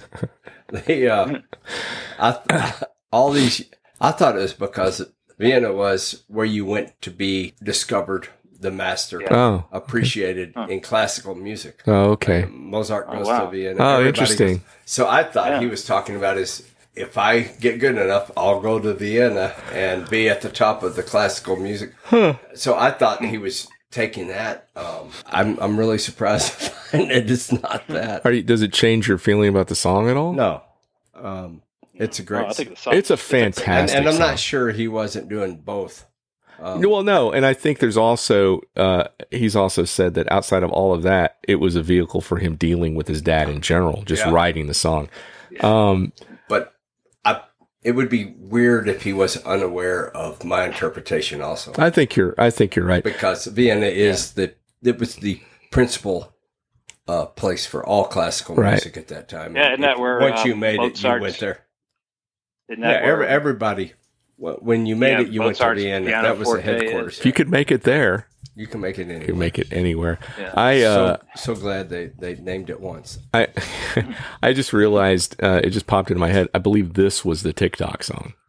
Oh yeah, this is the song that everybody have heard that. Yeah. Well, you want to know who covered it? Who covered it? Might explain. Ariana. Do you hear that? Ariana Grande. Are those the Fornicating Toads? We got Fornicating Toads, ladies and gentlemen. They're back. Oh my goodness. Oh yeah, I hear them. So I'm sorry, Jam. Ariana Grande covered this. Yes, this song was covered. Is it good? I've not heard. Is it a good version? I don't know. I have no idea. I just know this way. Ariana Grande covered it, and I think that's why the kids are into the song now. I wonder if she had any idea what she was singing. This song also, correct me if I'm wrong, you guys probably know a lot more about his discography than I do, but this song sounds very Elton John-y to me. Yeah. I mean, just the soulfulness of it and the way his phrasing sounds very much the way Elton John sings. Sorry seems to be the hardest word. It really comes to mind for me. It may have shared the same accordion player. It's such a good song. It is. It is fantastic. And song. You know what? The next song is a really good song. This is a song that a young Doug Cooper saw on Saturday Night Live, and so one absolutely had to have. And what song is that, Doug? Only the Good Die Young. Only the good die young. Only the good die young. You might have heard I run with a dangerous crowd. We ain't too pretty, we ain't too proud. We might be laughing a bit too loud, but I never hurt no one. So come on, Virginia, show me a sign. Send up a signal, I'll throw you the line. Stained glass curtain and hide behind. As the only papist on this podcast, I'm deeply, deeply offended by this song. What? Because he says that your women hold out better than others? I'm joking. I don't care about that. You know, he did get confirmed at 11 or something, even though he was Jewish. Really? Yeah. I didn't know that. Yeah. And then he turned he was Jewish. Yeah, but he the only reason he was Catholic because his friends in high school or his friends in school were. So he just started going to church. Yeah, he's just going to church with them. But so my question I want to ask you guys, is he trying to change her first name without changing her last name? What do you mean? Her first name is Virginia. Uh-huh. It sounds like he wants to change that name. Oh, I see what you're saying. Lord. I think a young man of honor would change her last name before he would try to take away her first name. I think he's trying to take away her first name. I do too. He wants to get a little. He's trying to convince a nice young Catholic girl to get a little physical. You think it's an accident that her name is Virginia? Well, it's actually based on it's based on somebody who was actually named Virginia that he knew. Wow. Virginia Callahan, who was a girl he had a crush on when he was younger. Wow. And so anyway, that's what he says at least. But I think your interpretation makes a lot of sense too. She does hold out. The song ends with her still being chaste, if you will. You know, this was originally arranged as a reggae song. Yeah, I heard that. I'm so glad they changed it. Well, DeVito hated it so much he threw his sticks at Billy Joel and said, "What are you doing? I hate reggae." So it was changed to be more upbeat because Paul Simon came into the studio and said, "You know, the subject matter is kind of a little heavy. Really, a nice juxtaposition would make a song like a bouncy sort of poppy song, like a happy, fun song. You know, you're talking about taking this girl's virginity, but the music is like just." You know, you could see it being part of a bunch of guys and dancing in a Broadway musical or something. So, and then Phil Ramone took that and said, okay, let's do a straight 4, do it in straight 4 and then have the drummer play a shuffle. And they thought that's going to sound like junk. And it ended up sounding pretty good. So that is essentially what happened. DeVito said he based the drum riff on Mitch Mitchell's playing on Up From the Skies. Oh, really? The Jimi Hendrix song, yeah. Yeah. And of course, there's hand claps in it, which are always great. But yeah, it sounds like a Paul Simon song in a lot of ways. It does. It does. It sounds exactly like that. But it rocks harder than Paul Simon. It does rock harder than Paul Simon. And then Billy Joel never got to this level again. That's interesting. Right. You're right. You're never. So right. The lyrics on this tune are flawless. Yeah. Everything is clever and concise, and he's rocking, and that saxophone is it pushes it over the edge. It's because it goes into that kind of like Fats Domino sort of Blueberry Hill sort of and like, then it comes out of it hard. This is flawless. This is a great rock and roll. This is my favorite song on the album. Well, it's everybody's favorite song. Vienna's my favorite song on the album, but the normal people love this song the most. I didn't say I didn't love this song. But I am a papist, so this may be my favorite song he's ever done. You feel real sensitive. The reason I keep saying that is because evidently this song wasn't going anywhere. It ended up reaching number 24 on the pop charts, but it was banned by a Catholic radio station at a Catholic university in New Jersey, and then the diocese banned it as well. And so it was this big kerfuffle with the Catholic Church up on the around the New York, New Jersey area, and the kids were like, oh, they're banning this? I got to go find out what this is about. And so they started buying it. Next thing you know, they got a hit on their hands. In fact, so much so that Billy Joel said that he wrote a letter to the archdiocese that banned it, asking him to ban their next record. Yeah, can you do that to my next single, please? That is so funny that this album is. They're saying that she's more chaste because she's Catholic. Mm-hmm. They should say, young people. I can't believe that Billy Joel's not Irish or Italian based on this album, because he touches on so many like those Catholic themes. And I think there's a commonality to that experience growing up in those neighborhoods. That's sort of universal. Not unlike Bruce with his mixed background. Yeah. I don't know. Fantastic song. We don't understand any of this Yankee stuff. But I agree with you, Doug. He never achieved this level of songwriting again. Well, he never achieved this level of rock and roll again. He did a lot of other things, but this is the closest he came to punch in the face rock and roll tune. I think these three songs in a row, Vienna, Only the Good Die Young, and Scenes from an Italian Restaurant? No. Oh. Well, She's Always a Woman, represent real tight, intelligent songwriting on this album. They did just come 1, 2, 3, boom, boom, boom. Three really well constructed songs, one after another. They're not. That doesn't necessarily mean they're the best on the album, but they're short, tight, and hard to criticize. So what's the next song, Doug?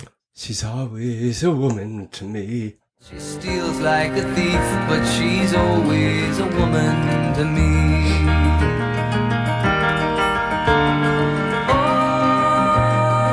Oh, she takes care of herself.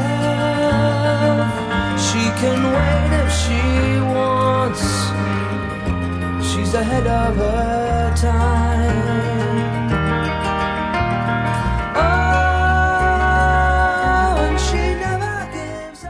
That's the most Billy Joel piano of all time. Mm-hmm. It is. Well, he was trying to. He said he wanted this to be a folk song, and so he plays the piano like a guitar, like you would be finger picking a guitar, and it sounds like you're finger picking a guitar. It's a arpeggio. Arpeggiated triads with his right hand. Yeah. He said it's in 6/8 time. I guess the song. What the heck? It is. Fast 3/4. And of course, this was written about his first wife Elizabeth, the one that asked for his divorce yet. Yeah, who asked for royalties after his song. This is another song that was considered misogynist by people who didn't understand the lyrics or what it was about. Well, I've got some questions, and I would like all the ladies out there who like to write to me so much. He's calling her capricious, selfish, a liar, and cruel. Maybe they're not completely off. Well, yeah, I think, and there's a point to where if you have to explain why a song says something, it's really not giving the message out. But his point was she was his manager. She had to work in this industry where you had to be all those things. And people would call her those names because of that. He's not calling them that, but people would call her those names, and he would say, "Well, she's none of those. She's just always a woman to me." So again, if he's defending her, despite I don't think he makes that clear though. No, I hear you. What you're saying, which I think it's a very well constructed song and a pretty song, but I've always been curious about what women think about it. Well, I'll tell you what my mom thought about it, and this is one of my issues with this album. So when this single came out, my mom bought it and she played it nonstop. And what I mean by nonstop is it would play and she would put the needle back on the beginning of it and play it again over and over and over again. And she wasn't, not to get too personal, but she wasn't going through a great time in her life at that point. So this song has always been associated with a very sort of not a pleasant memory. And so it's difficult for me to step back and appreciate for the song for what it is. It's a beautiful song. My kids love this song because they don't have the history with it. But I have this history that just makes this, just drags me down. I can't listen to this song all the way through. I have to skip it. I just have such a visceral reaction listening to it, even trying to listen to it. But I do recognize it for what it is. He said he was trying to write something like Gordon Lightfoot would write. Yeah, I read that. So, which he got pretty close, I would say. Yeah, number 2. Did I say this already? It was number 2 on the adult contemporary charts and number 17 on the Billboard Hot 100. It was a huge hit for him. I have a very different history with this song, and it's going to sound very trivial after what you just said. Oh, but this song always reminds me of One A Day vitamins. Exactly. Why is that? Did they play it during the word? I don't know. Doug, you took the words out of my mouth. I take care of myself. Oh, she takes care of herself. I take care of myself. I eat right. She eats right. She gets plenty of sleep, and she takes once a day. In my mind, that's the thing I was going to say. There was a commercial on at the same time. And this just plugged into that. Yeah. Oh, it was a man and a woman, and it was a dark walking, background. holding hands, she takes care of herself. He's bragging about his woman, and then she gets, well, I eat right, exercise, take care of myself, and I take One A Day vitamins. That's funny. That's funny that you remember that, Jay. The last thing I'll say about the song, because it's not one of my favorite songs. I like the guitar playing quite a bit. I don't like his vocals. I don't think there's any guitar on it, is there? Oh, there's acoustic guitar. Yeah, there is. That's there's acoustic guitar on it. Yeah, I don't think it's his best vocal performance. I think he does sound a little thin on the high notes. I think though Doug's right. It's if I didn't have the hang up on it, this is it's a nice little tight tune. Yeah, it's well constructed. Yeah.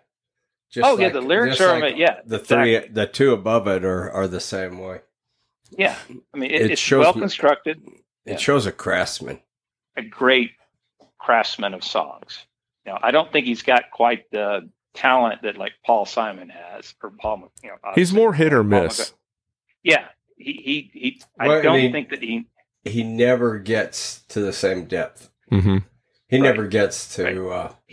Boxer or Bridge Over Troubled Water. He can't get that. Although you say that, and this album is Columbia's top-selling album ever, beating out Bridge Over Troubled Water.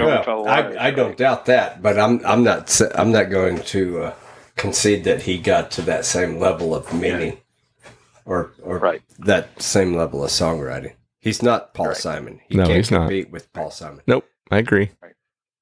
Yeah. Up next, get your leisure suits out. Get it right the first time.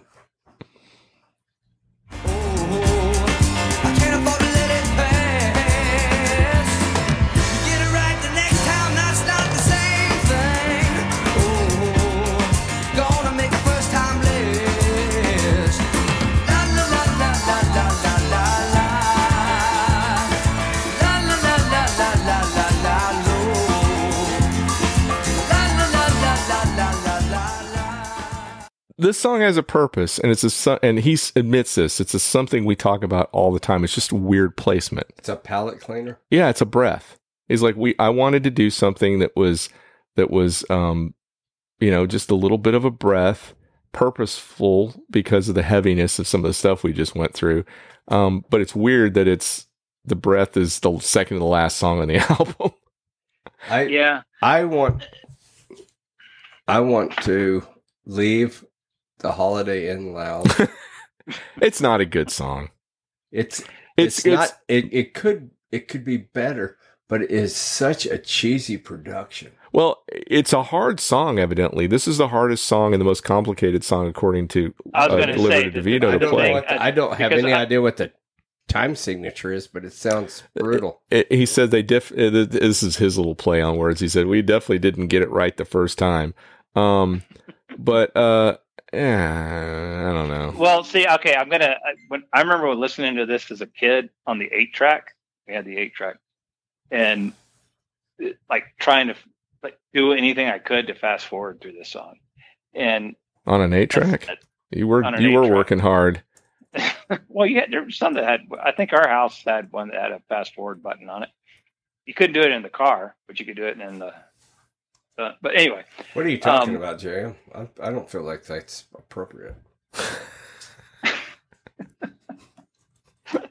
Anyway, I did not like this song as a kid, and it's hard to separate memories from the song, right? Tony, you were just talking about that.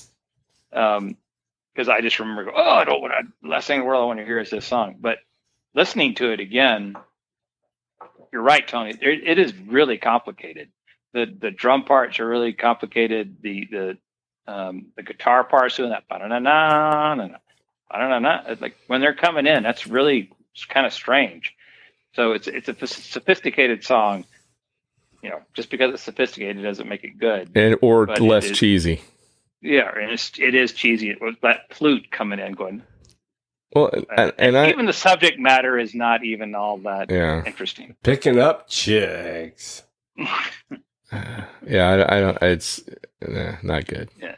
All right, but thankfully the album doesn't end on that song. That's a very good thing. I'm so glad it doesn't end on that song. Everybody has a dream. They do.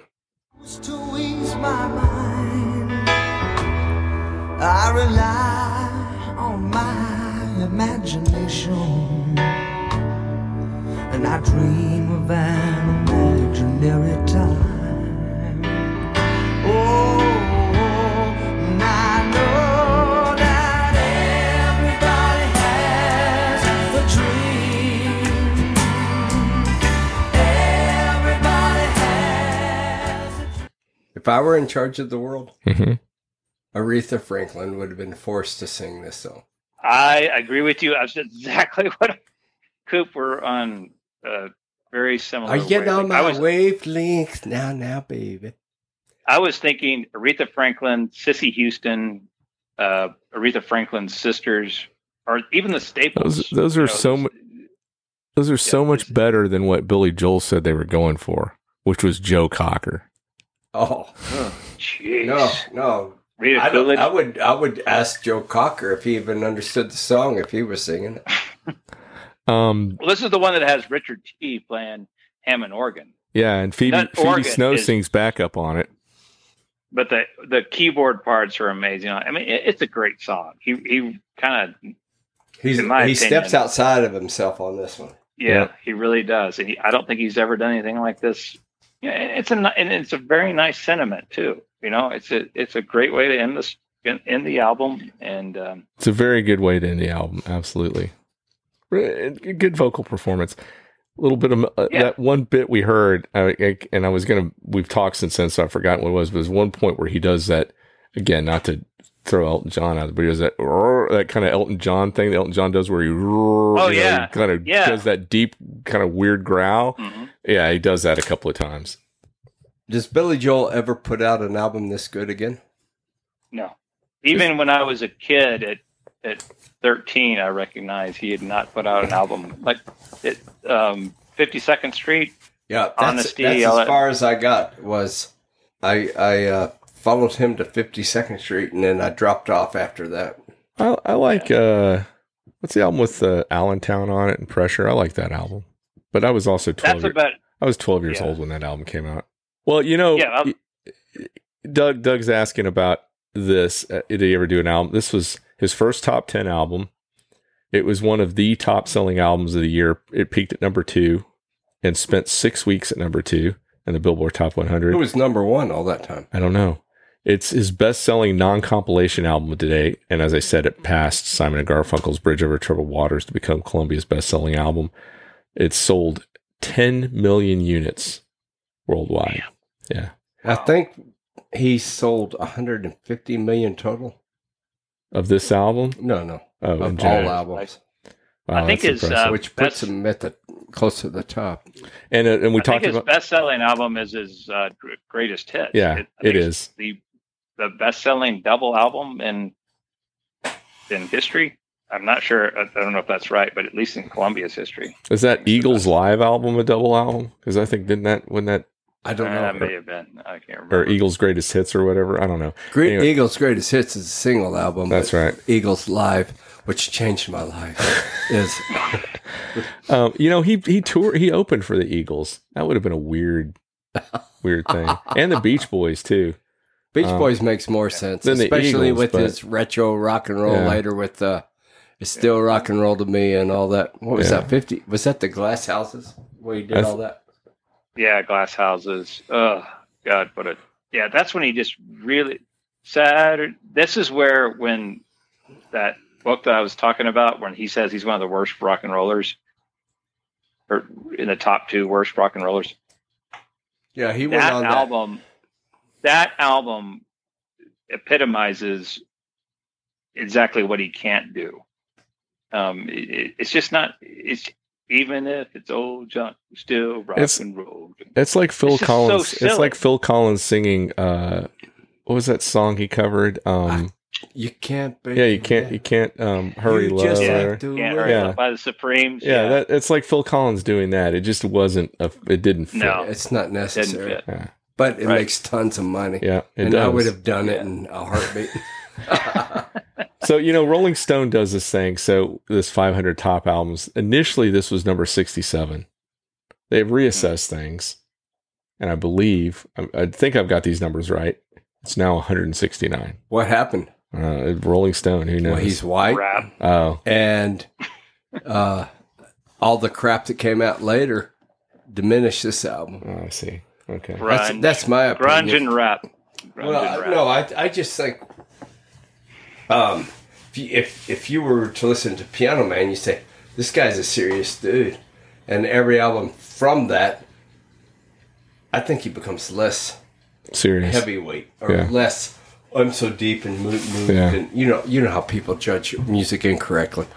If you write a song about being happy, you're a lightweight. Mm-hmm. But right. Writing songs about being happy are the hardest songs of all to write. Anybody can write a depressed song. But so I think part of the damage done to Billy Joel, part of the reason he's considered a lightweight or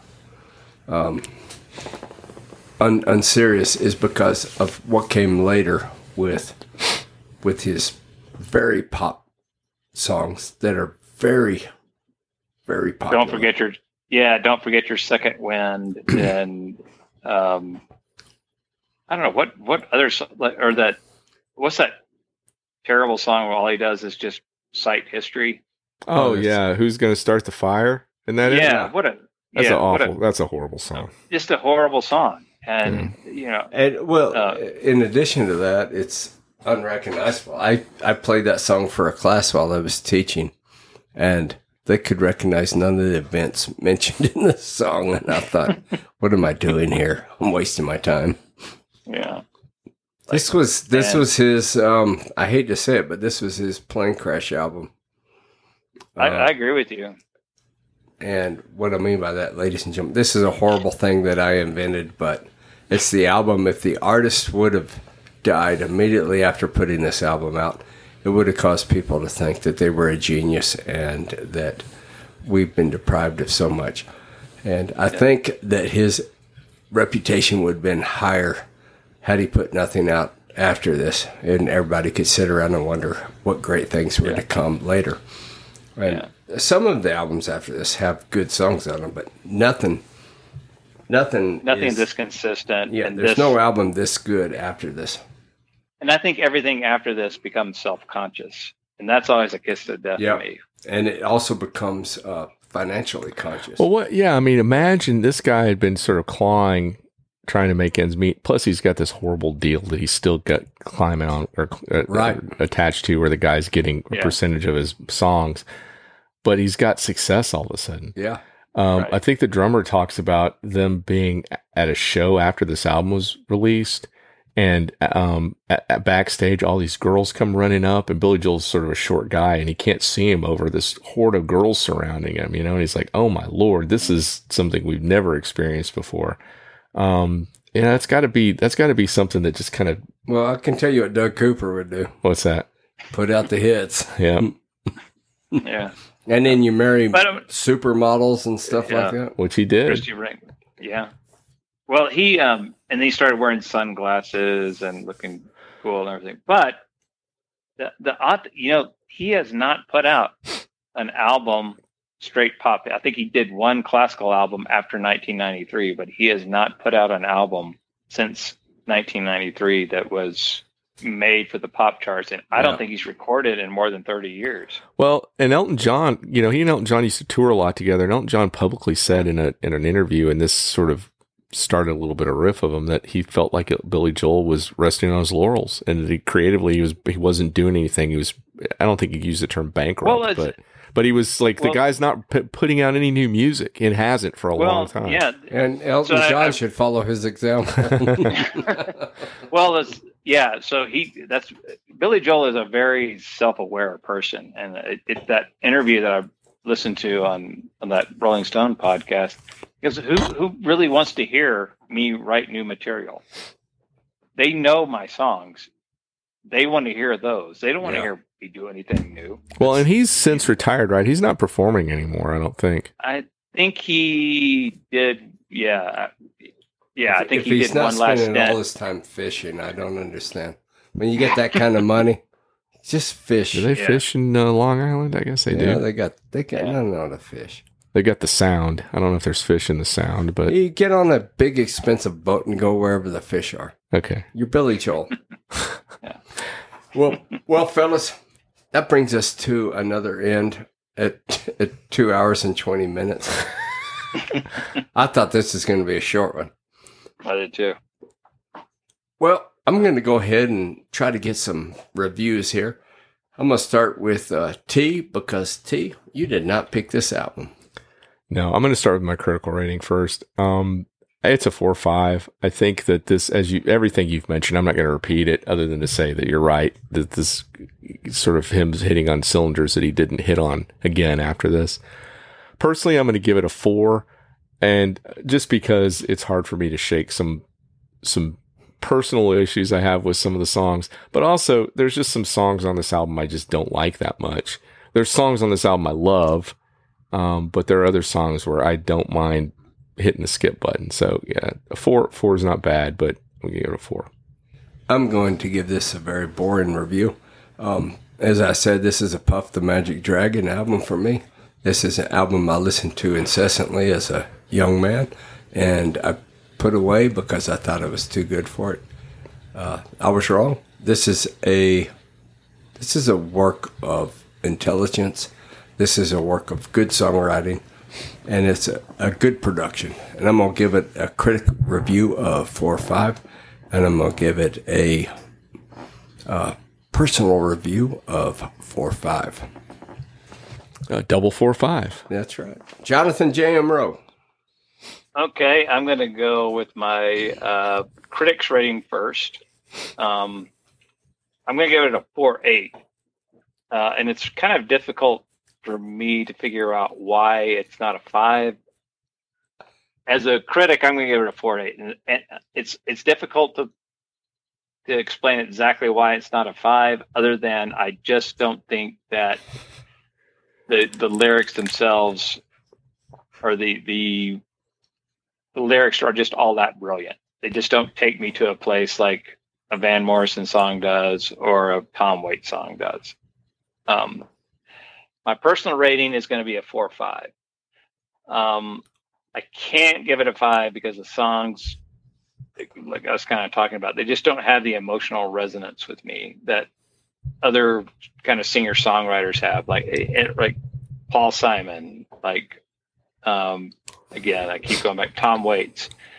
There's just something that is a little bit lacking in that way, but the playing is so good on this album. The songs themselves are so good on it that I really like it. And the last thing I want to say about it is it's kind of like I've said before. It's an album of its time. It does kind of encapsulate what was going on in 1977 in a lot of ways. I mean, Rumors had just come out. I think the album gained traction in 1978, but there was just so many songs at this time that were, just look at the songs that were hits in 1978. It was either disco or it was these syrupy ballads like Bluer Than Blue, or songs by Anne Murray, or this. You're gonna get our Canadian listeners angry. But this song, the songs on this album just kind of set it apart. It's just, they're just much, much better than any of the stuff that was coming out at that time. So that's another reason why I think it's such an anomaly from this time period. Anyway, my personal rating is 4 or 5. Well, thank you, JM, and we appreciate you bringing this album. This is a highly overlooked album. Nobody knows about it. No one's heard the songs on it. It's nice to do a deep dive. Billy who? We're going to get that one guy who doesn't like when we do albums like this. He's going to email us and go, come on, guys. Like, we need you to tell us about this record also, seriously. Anyway, where's Stoner Steve? T? I don't have anything, Doug. I've got a recommendation for everybody tonight, and I would like to recommend that everyone listen to Billy Joel's first album. Oh, that's a good recommendation. The remastered version where he doesn't sound like Alvin and the Chipmunks. Yeah. I don't understand. It reminds me of Bruce Springsteen's first album because for a long time, critics were giving that album 3 stars, and that makes zero sense. It's brilliant songwriting and great songs. The same is true with this first Billy Joel album, Cold Spring Harbor. Cold Spring Harbor. 69? Is that when that came out? 71? I think that's right. Yes. 71. 71. Which is when all the albums I like came out. Yeah. But I would recommend that. I listened to it a lot in preparation for this podcast when I was supposed to be listening to another album. Well, and if I can piggyback on it, check out Attila if you can. Just once, sit through it. Yeah. All right. Thank you all very much. And we're going to turn it over to Jonathan J.M. Rowe now. Well, thanks for letting us into your airwaves with another episode of This is Vinyl Tap, the podcast that always goes to 11. If you know anyone who likes the long player format, please let them know about this podcast. And we're available on all podcasting platforms. And while you're up there on those podcasting platforms, please leave us a review, give us some stars. We're always looking for some feedback and some recommendations. You can also visit us on our Facebook group page if you're so inclined. And if you're old school, like the three of us, you can email us at tappingvinyl@gmail.com. But of course, for the ultimate, this is Vinyl Tap experience, please visit our website. If you go up there, you're going to find all sorts of links to interesting things, and you can leave us reviews. You can contact us with albums you would like for us to review in future podcasts, and you can get links to all of our past episodes. Next week, we're going to be looking at an album by a band out of Chicago, their 1978 album, Heaven Tonight, by Cheap Trick. Surrender.